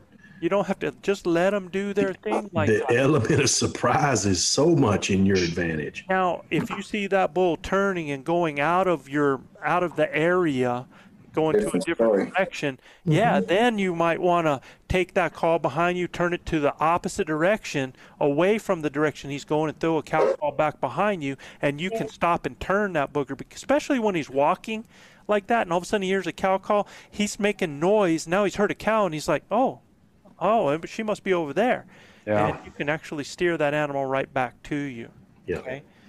Joe, and real quick, man, we probably have touched on this, but I still wonder, the volume of those calls may also help with confusing the distance of the animal. So if you want to make it sound like it's farther away, maybe the volume when you're throwing that call back needs to be really low, so it just sounds like the animal is further behind you. I see a lot of people that are practicing doing their calls, and they're practicing them doing this the whole time.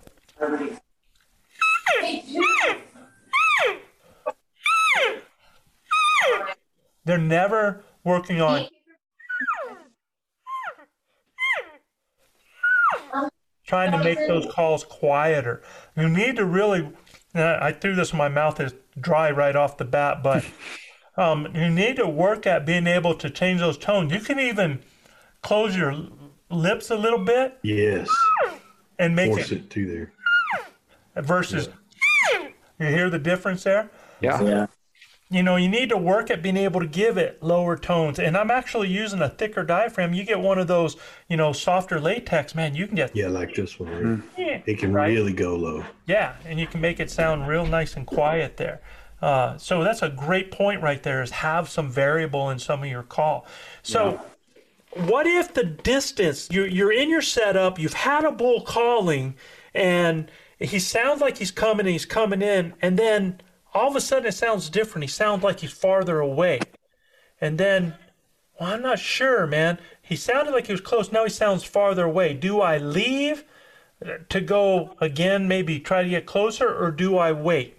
It all depends if you have visual on him or of the vegetation. No visual yet. And because you're waiting to get a visual, you hear him, and you thought he was coming in. You could hear him the whole time coming in, and then all of a sudden he sounds really far away. And but I mean, I would wait. I was going to say, either that or you wait until you get another confirmation. Maybe throw a couple more calls, because that might be a different bull too. A different bull. It'd be totally different bull. Or exactly. Or he's got cows and he's rounding them up and rolling with them. And you got to listen to that bugle. I mean, when he bugles, you're going to know what he's got going on. If it's a roundup bugle, he's probably pushing, right? So I'm probably getting on my horse if it's a roundup bugle. If it's just him being agitated at you, might be something different. Might be a different bull walking. Or let's say it's just that bull is just giving that bugle, and he's coming, and you hear a bugle, and he's coming, you hear a bugle, and he's coming.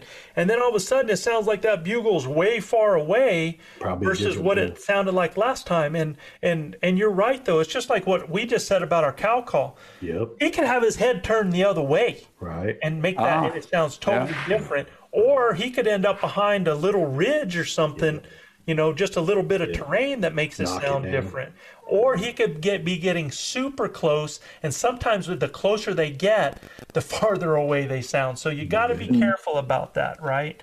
Like you guys said. So that's now you got to really pay attention to that. What he's really threw a curveball at me with that one. The closer they get, the further away they sound. Now you're gonna have to explain that one to me a little better, brother. Okay, so like when you have a bull that sounds off 600 yards, man, it sounds like this loud, melodic. Hey, sweetie, how are you? Say hi. Say hi. Hey, hi. What's up, hon? You guys don't see That's my granddaughter. Granddaughter. Yeah. Hi, I tried to get my daughter. She's going back. We're taking her back to college tomorrow, Joe. I tried to get her to come in here and wave at everybody, but she said she's already in her PJs. So. I know, man. But so we're having a home.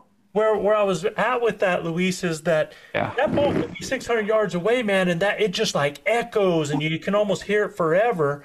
And then as they get closer and they start to get more distinction to their voice, I have had a bull within 60 yards that sounded like, holy Toledo is far away, because now you start to hear the air. You start to hear it's the weirdest thing is when they get on top of you, you don't get as much of that whistle, that same harmonic solid tone, and you start hearing those different things in there. And I swear, man, I've had them be right there, and it's just like, I mean, you can just hear that. Have you ever heard that, Eric? Yeah, absolutely. Oh yeah.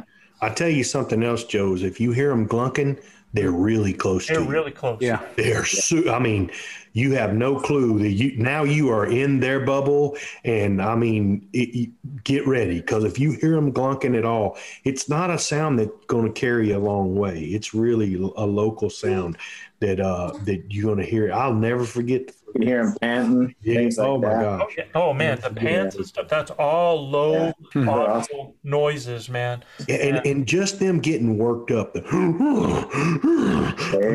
You can hear them getting worked up, man. They're lonely. They're ready for the rut to kick on, man. I mean, they're feeling their oats, getting ready. So I said, do I call, do I stay silent? Well, all right, so you're in a setup. One of the big questions everybody is like, what calls do I or do we use if I'm in a team thing? And when would I or when would we use those calls? Grinders tuning in, thank you for listening to the Blue Collar Elk Hunting Podcast. Our goal is to share our knowledge and help you flatten that learning curve so that you too can have some of the very same incredible experiences that have given all of us here at Elk Bros a lifetime of memories. If you like what you hear or see, you can get all of this information plus so much more from our Base Camp Elk Hunting Training Camp, the first in a series of online courses from our Blue Collar Elk Academy. Our Base Camp Training Camp allows me to use my coaching style and share almost 40 years of elk hunting experiences successfully hunting elk on public lands, as well as over 20 years guiding hunters of all ages and experience levels. This course will be like nothing you have ever experienced in concept and structure, using success-based coaching techniques that will elevate your confidence and skill sets. Our camp will prepare you specifically from that final moment most in your control, those final minutes or seconds the elk is in front of you, backwards through each step and level, allowing you to see, visualize, understand, and relate every coaching point to what lies ahead, the next step, the next thought process, the next success. Because y'all, you've already been there. You know what it looks like. By tapping my 30 years of teaching and coaching experience, our camps are developed considering multiple learning modes with text, visuals, audio, as well as video. And Base Camp will benefit those new to elk hunting all the way to the 10 to 15 year vet. So if you are looking for that one thing to help you fill that tag this year, invest in the most important piece of equipment there is, you and your elk hunting knowledge. You can find the Blue Collar Elk Hunting Academy and the Base Camp Training Camp at elkbros.com. That's ELKBROS.com. Keep dreaming of the screaming, believing in achieving, and most of all, keep grinding. And that is such a loaded question that we could actually do a whole podcast with so many different scenarios. But for most of those people out there, here's what I want to tell you is the farther out they are and what they're reacting to that you're giving, you give that to them. Try not to react to them. In other words, when he bugles, don't answer him. Right. When he bugles, give it the same amount of time that it took him to bugle to you, space. So like if I call and then he goes, I'm not going to answer him right away. I'm going to wait. I want to be the initiator. I want him answering me. So space that out. But give him whatever he's reacting to. And make sure you're giving it behind you, not to him, away from him. And as he's coming in and you think he's starting to come, shut up a little bit. Let him keep coming, man. And so listen to him. Yeah. Listen to his bugle. Every time he bugles, he's saying something. Right, he's wanting 90% of the time. He's wanting the cow to come to him, right? Or the bull. Or the bull. He's right. Coming to find that pecking order, man. Exactly. Especially if he has cows, he's not going to want them rascals around him, and he will finally draw a line in the sand.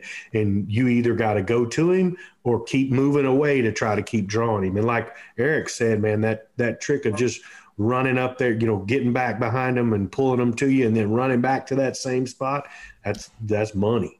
I mean, because those bulls, they want to see that hot cow. That's what they're doing. They want to breed, man. Yeah. You got to take advantage of that.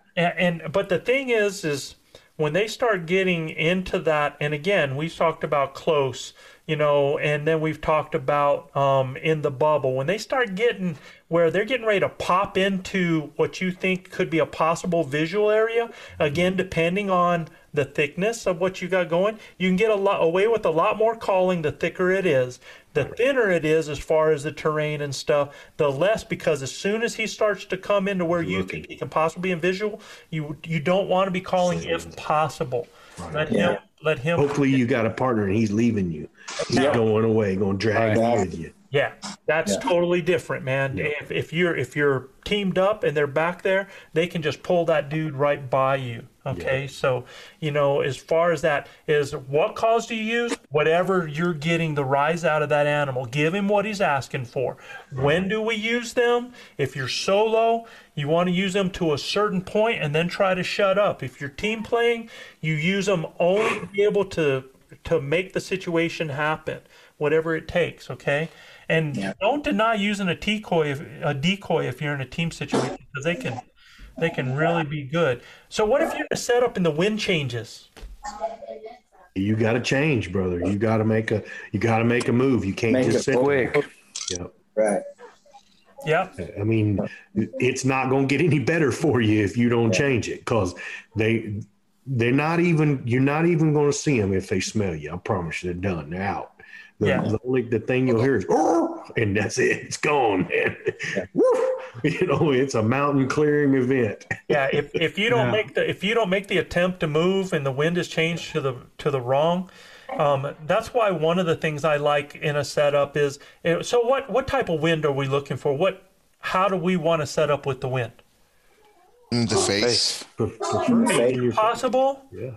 Or you have a crosswind. Crosswind, a partner setup. Yeah. Mm-hmm. One thing I like about a crosswind is, if you think about it, if I've got the wind in my face and that bull, it's not his first rodeo and he's been called in by 15 guys and he's kind of suspicious, this one voice that's staying right there. Bull may be more hesitant to come in. Well, and he's going to try circling right to the downwind side.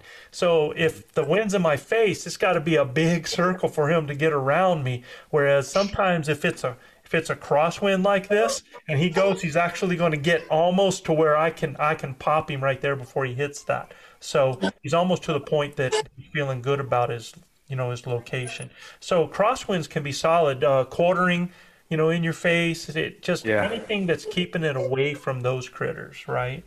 So, one of the things I thought of, because it threw me for a loop, and I keep thinking about it last year, is I had a I don't know if it was cow or a bull, but there's something was wrong. I heard they barked at me, right?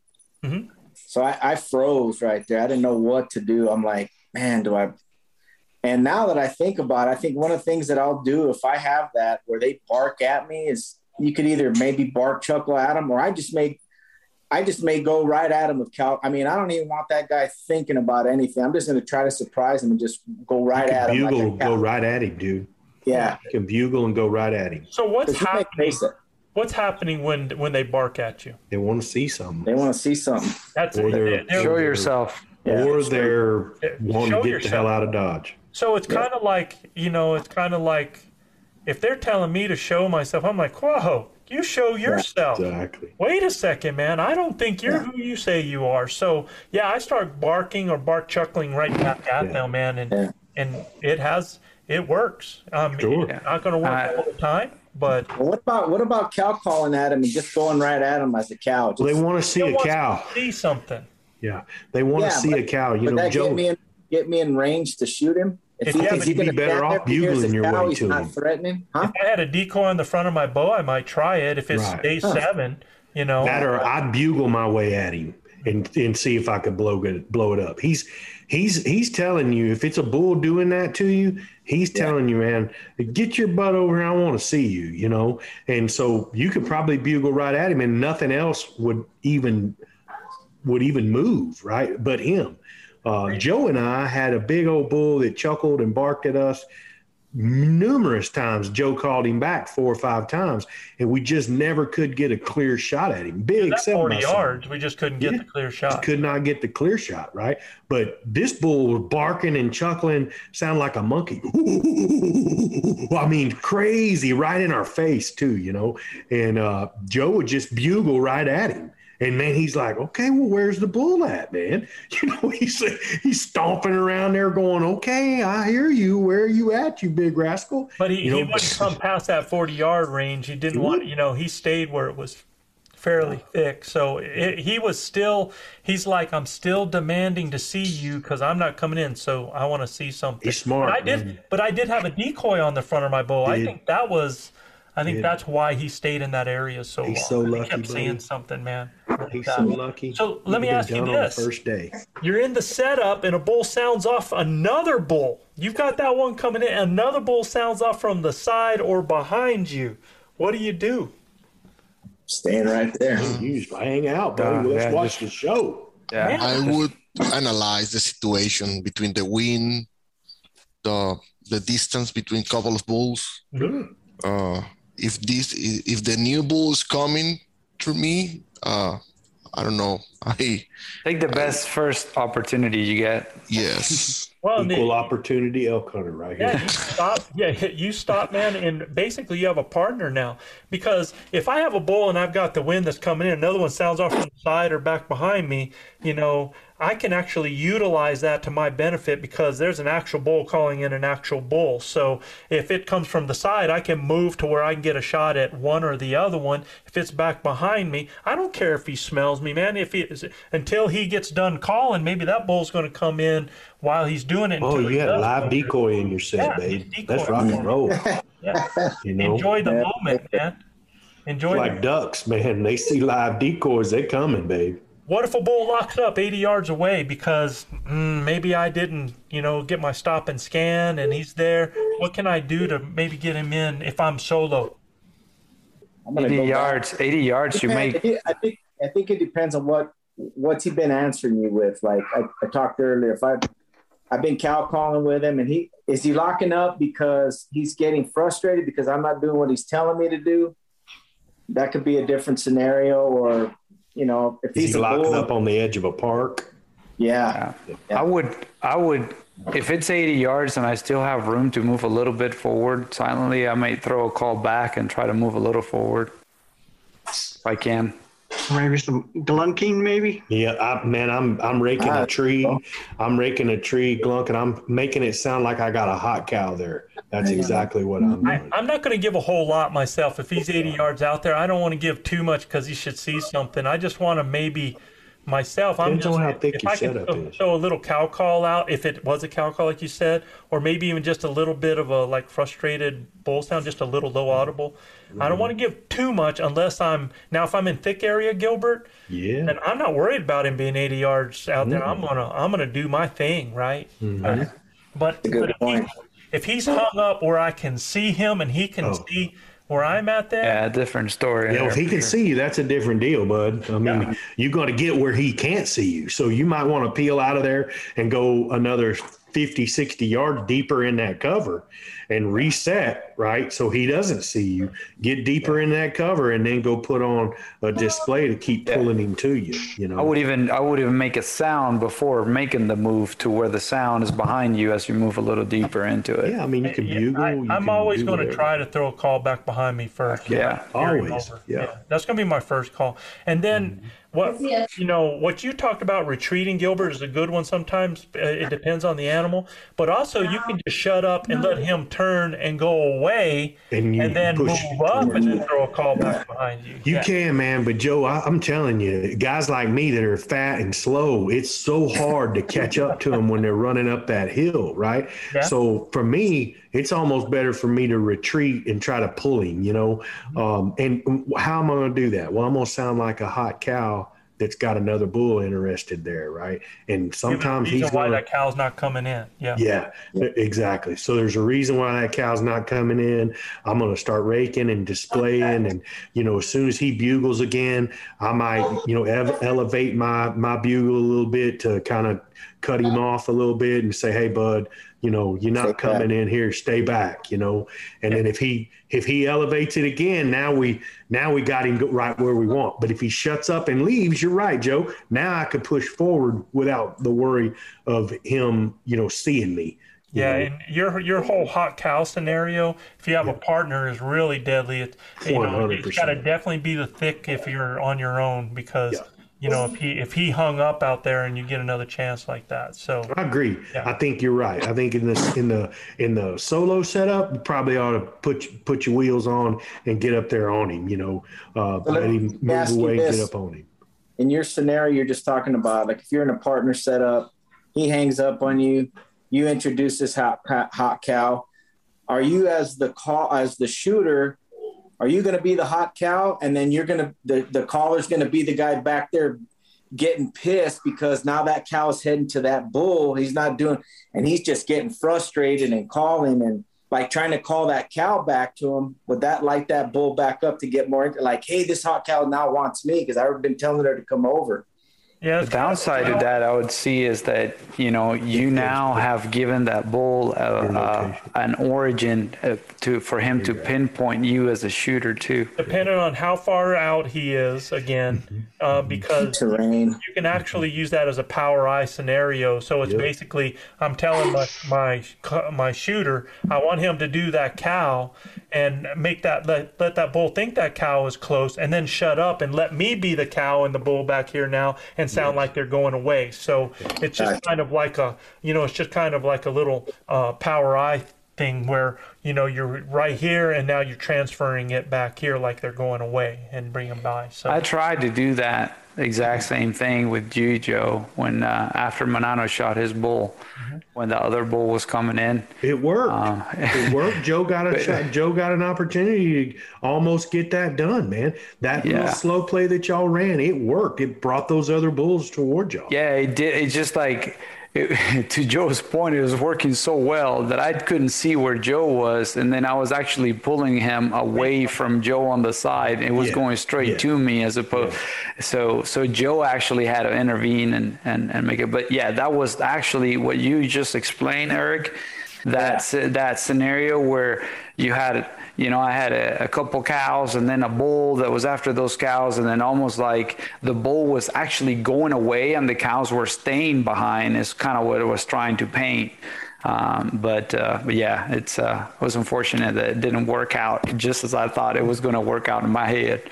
Too, Joe, bulls that are on a hot cow, they make certain sounds, and only when they're on a hot cow, the glunking, the panting, the raking, the displaying.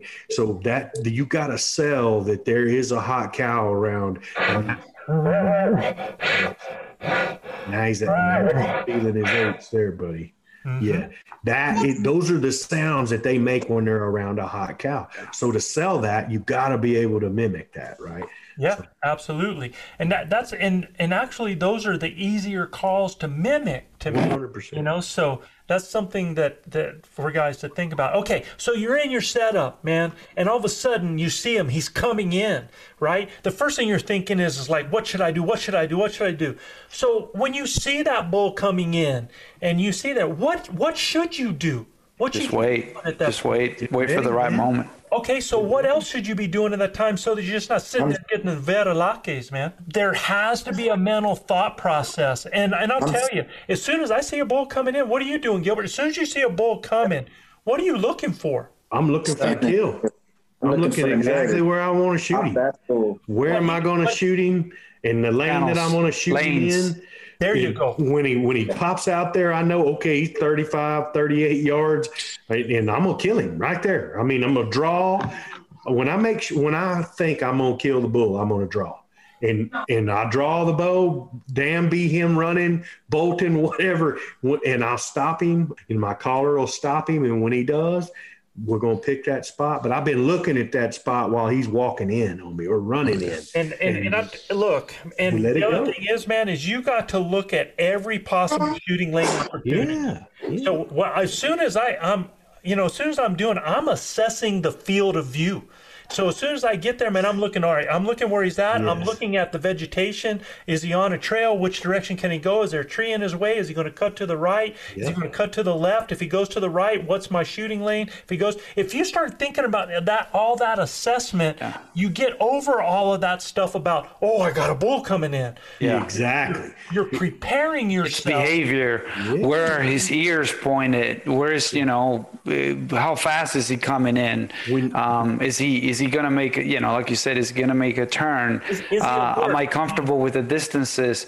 What are my obstacles if I want to take a shot on a specific lane? And where's the wind going to, where I know, just like Manano had to do, he knew he had to take a shot, even though it's slightly quartering towards, because he knew if that bull would have made another step, it would have smelled him. Just about to cross my wind. Do I have to turn my body more? Do I have to change my feet in my shooting position? Yeah. And I'm looking, where am I going to pull at? What position is going to be my pull? You got to assess the whole field quickly in front of you. You have to assess it. Go ahead, Beto. Go ahead, Manano. No, you have to assess the whole field. That's right, and I always try to do. And what I do first, even before the wind, because I supposed to know the wind. Yeah, when I got to my position already, we should have done that. Yes, but I check with my range all the possible scenarios. I range all the time. That's what I first. This is my first checklist. Yeah, man, you got to do that. And then I focus on myself. Don't make a mistake. Yeah. Just check the arrow. Check the D loop. Check. I mean everything that you can make a mistake of. Yes. Yeah. Yes, and then I analyze the odds. I mean, he will be coming to this trail or to other trail, because you can change based on the situation. You can adapt to the situation, but you cannot cover your mistake while you're in a full draw. Yeah. No doubt. And when Joe called the bull in for me last year, he said, run down there and kill that bull. Go down there and kill that bull. And man, I just bailed off, run down to the side of the You scared a couple of bulls. Yeah, I did. Then the you bulls went were down standing right in front of me, and I didn't even know they were there. The bulls blow up, and Manano is on my heels. And the bull that Joe's calling to is screaming bloody murder. I can see his feet, and he's walking to my left, and he's downhill from me. I mean, straight down the hill. And I look, and I see his feet coming, and I pick my rangefinder up. I'm like, if he keeps on in this direction. He's going to walk out. The furthest I could see was 64 yards, and the closest in there was 48 to 49. I'm like, well, he's going to walk right in that window. Either way, that I can use my 50-yard pin, really my 40-yard pin, and I'm going to smoke any bull that walks in that window. I knew that. So I'd already picked that up, put my rangefinder up. I'm looking, and the bull starts walking. Joe's calling. The bull starts walking. I draw immediately. Bull stops, and like, what did you say to your inside your mind, Beto, when the bull I could not believe the bull stopped. The bull stopped right where I needed him to, because another step and his kill zone's covered, right? He stopped, and when the pin settled, I mean, it was done, son. You let it go, and you didn't even know that you assessed all of that stuff. I heard when he crashed. I called at him as soon as he shot. Yeah. So that's a great point, Beto. Your elevation with regards to your target, it's an important assessment to make. For sure. A mistake that I've also made in the past, and because you don't realize that you're way higher in elevation than your target, and that it impacts your distance or your pins. I put my 40-yard pin on that bull. That bull was 52, 53 yards, something like. I put my 40-yard pin on. You still hit slightly higher. You thought you did anyway. Yeah. If the bull is within 35 yards, he's done. Yeah. Even though you use the 20 or 30 pin, he's done. Yeah. I mean, you guys got to, like Joe said, y'all got to go through that, but you won't get all crazy if you get a checklist in your mind of what. Yeah, that's what I go through. I even tell myself, and through that checklist, it's just like, okay, now that everything else is being thought through, calm yourself down, breathe. Everything's gonna be okay. I use that checklist to calm myself. Yeah, that's what I go over and just check the arrow, check the knock, distance, my position, and that's helped me with the Virulacus. Yeah, and that's what I was saying. Instead of just focusing on the animal, you go through all of your stuff to assess the situation, and it becomes more of a natural. It's just something that you always do, so that you're thinking about that instead of just going, "Oh my God, my God, here comes a bull." And look, it's happened to me a lot, barring the identification of being a legal animal. Sure. Okay, so obviously that's the first thing. Is that my target? Is it a legal animal? Great, But when you already know that's the case. It's happened to me with hogs, with deer and stuff like that. I don't even detail the animal until I found myself surprised when I walk up to the animal. I was like, oh wow, it wasn't even know he looked like that. Yeah. It's just like, because I'm not counting the points. If I have to, because it makes the animal illegal or legal, I will. Right. But if I don't, that's something I'm not going to focus on. Yeah. And Joe, it's happened to me a lot. I want our listeners to know too. Know what 40 yards looks like. Get familiar with what 40 and in looks like. Because I'm telling you, it's going to make your life a whole lot easier. You're going to rely a lot less on your rangefinder. And guys, don't take the shot if you don't know the distance, because you're just going to end up aggravated and let down if you got, these are big animals and you're shooting through some narrow corridors at times, and things will appear further or closer than they really are. I mean, Brendan will tell you he shot at a bull that he thought was, his rangefinder told him was 40 yards. That bull was 70 something yards, when he shot under him by 30 yards, man. Yeah. But he said it looked a whole lot closer than he was. Well, that's the deal, man. You got to get used to getting out there and doing your homework on what 40 yards looks like, whether 40 yards through the bushes or 40 yards, that's out in front of you. If y'all will do that, it'll cut your learning curve in half when it comes to distance. Yeah. My old hunting partner he had Matthews, but it's the single limb bow. But what he did is he taped on the inside of that bow, he would tape his checklist like He had 4 things, and he'd always be looking at it like, and he was always very calm. He was a killing machine, man. That's really helpful, though. What's that? That's really helpful. Yeah. If you look on the inside of my limb, it says pick a spot. Oh, does it really? Yeah, pick a spot. Yeah. I never mind. I was going to say something stupid, and I'm not going to do it. Hey, we're not going to. You're not in our league, Joe. You can't compare yourself with our league.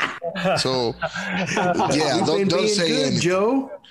Well, we're on the 2-hour mark, man. This has been incredible. This has been a great. I mean, we spent a lot of time with the boys on the front end, but I tell you what, I wouldn't have traded that for anything. But I think we just gave a ton of content. I hope we've answered a lot of questions on a lot of small things during the setup, so that people have some of that. And then next week, man, when we do it, we're talking about what those things, those questions, those things you think about when he is coming into range, okay? And then he's in range and it's go time, so that's where we're going next. We're gonna toy with that, and then the last part of it is going to be the shot and where we're at. And I'm not sure how all this is going to flow in. I'm not sure if it's going to be 2, 3. I mean, we just went for 2 hours on this one. This could have been 2 podcasts on this one right here. But it was great conversation. It was great things. And we could go longer, but the prison is called and his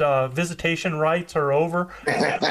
So he's got to get back, man. And Bobby and Jason, we will get to you guys next week, brothers. Yeah, absolutely. So we'll get our El Bros mailbox in next week, man. Some good questions out there too. All right. For real. Yep. Joe, as always, man, fantastic content. Guys, if you like what we're doing, please subscribe, rate, and review. You got to go to Apple Podcast or iTunes to review us, and you can check out more elk hunting content at elkbros.com.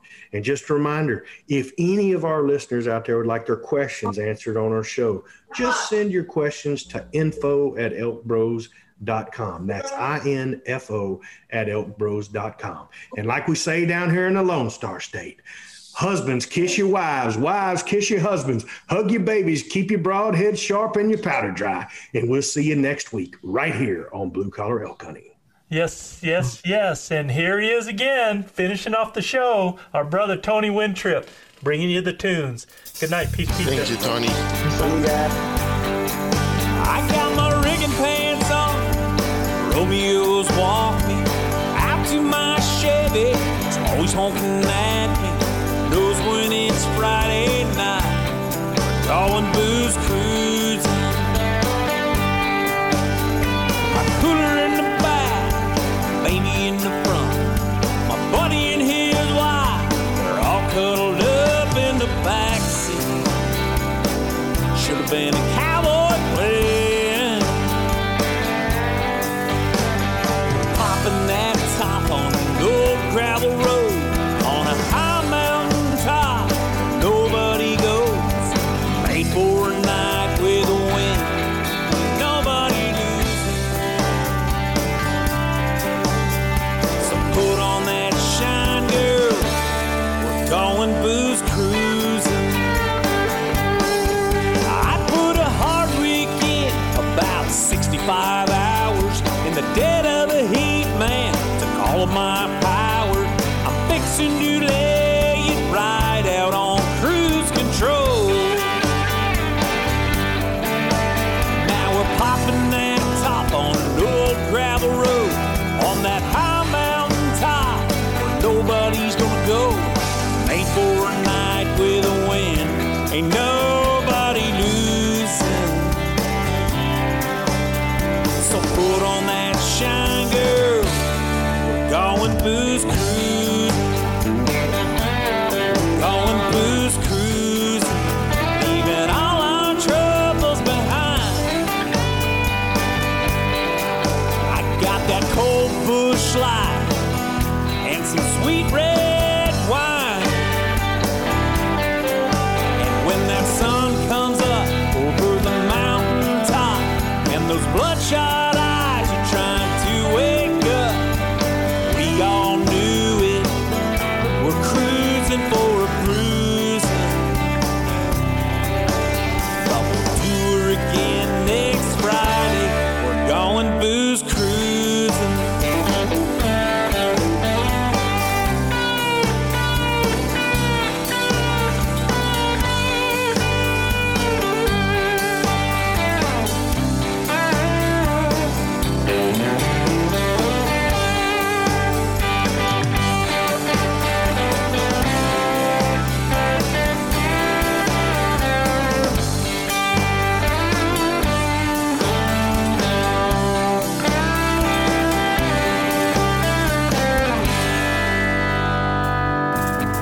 Going booze cruising, leaving all our troubles behind. I got some cold Busch Light and some sweet red wine. And the sun comes up over the mountaintop, and those bloodshot eyes trying to wake up. We all knew it. We're cruising for a cruising, but we'll do her again next Friday. We're going booze cruising.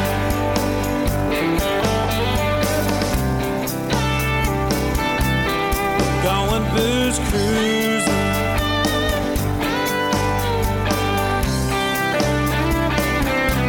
We're going booze cruising.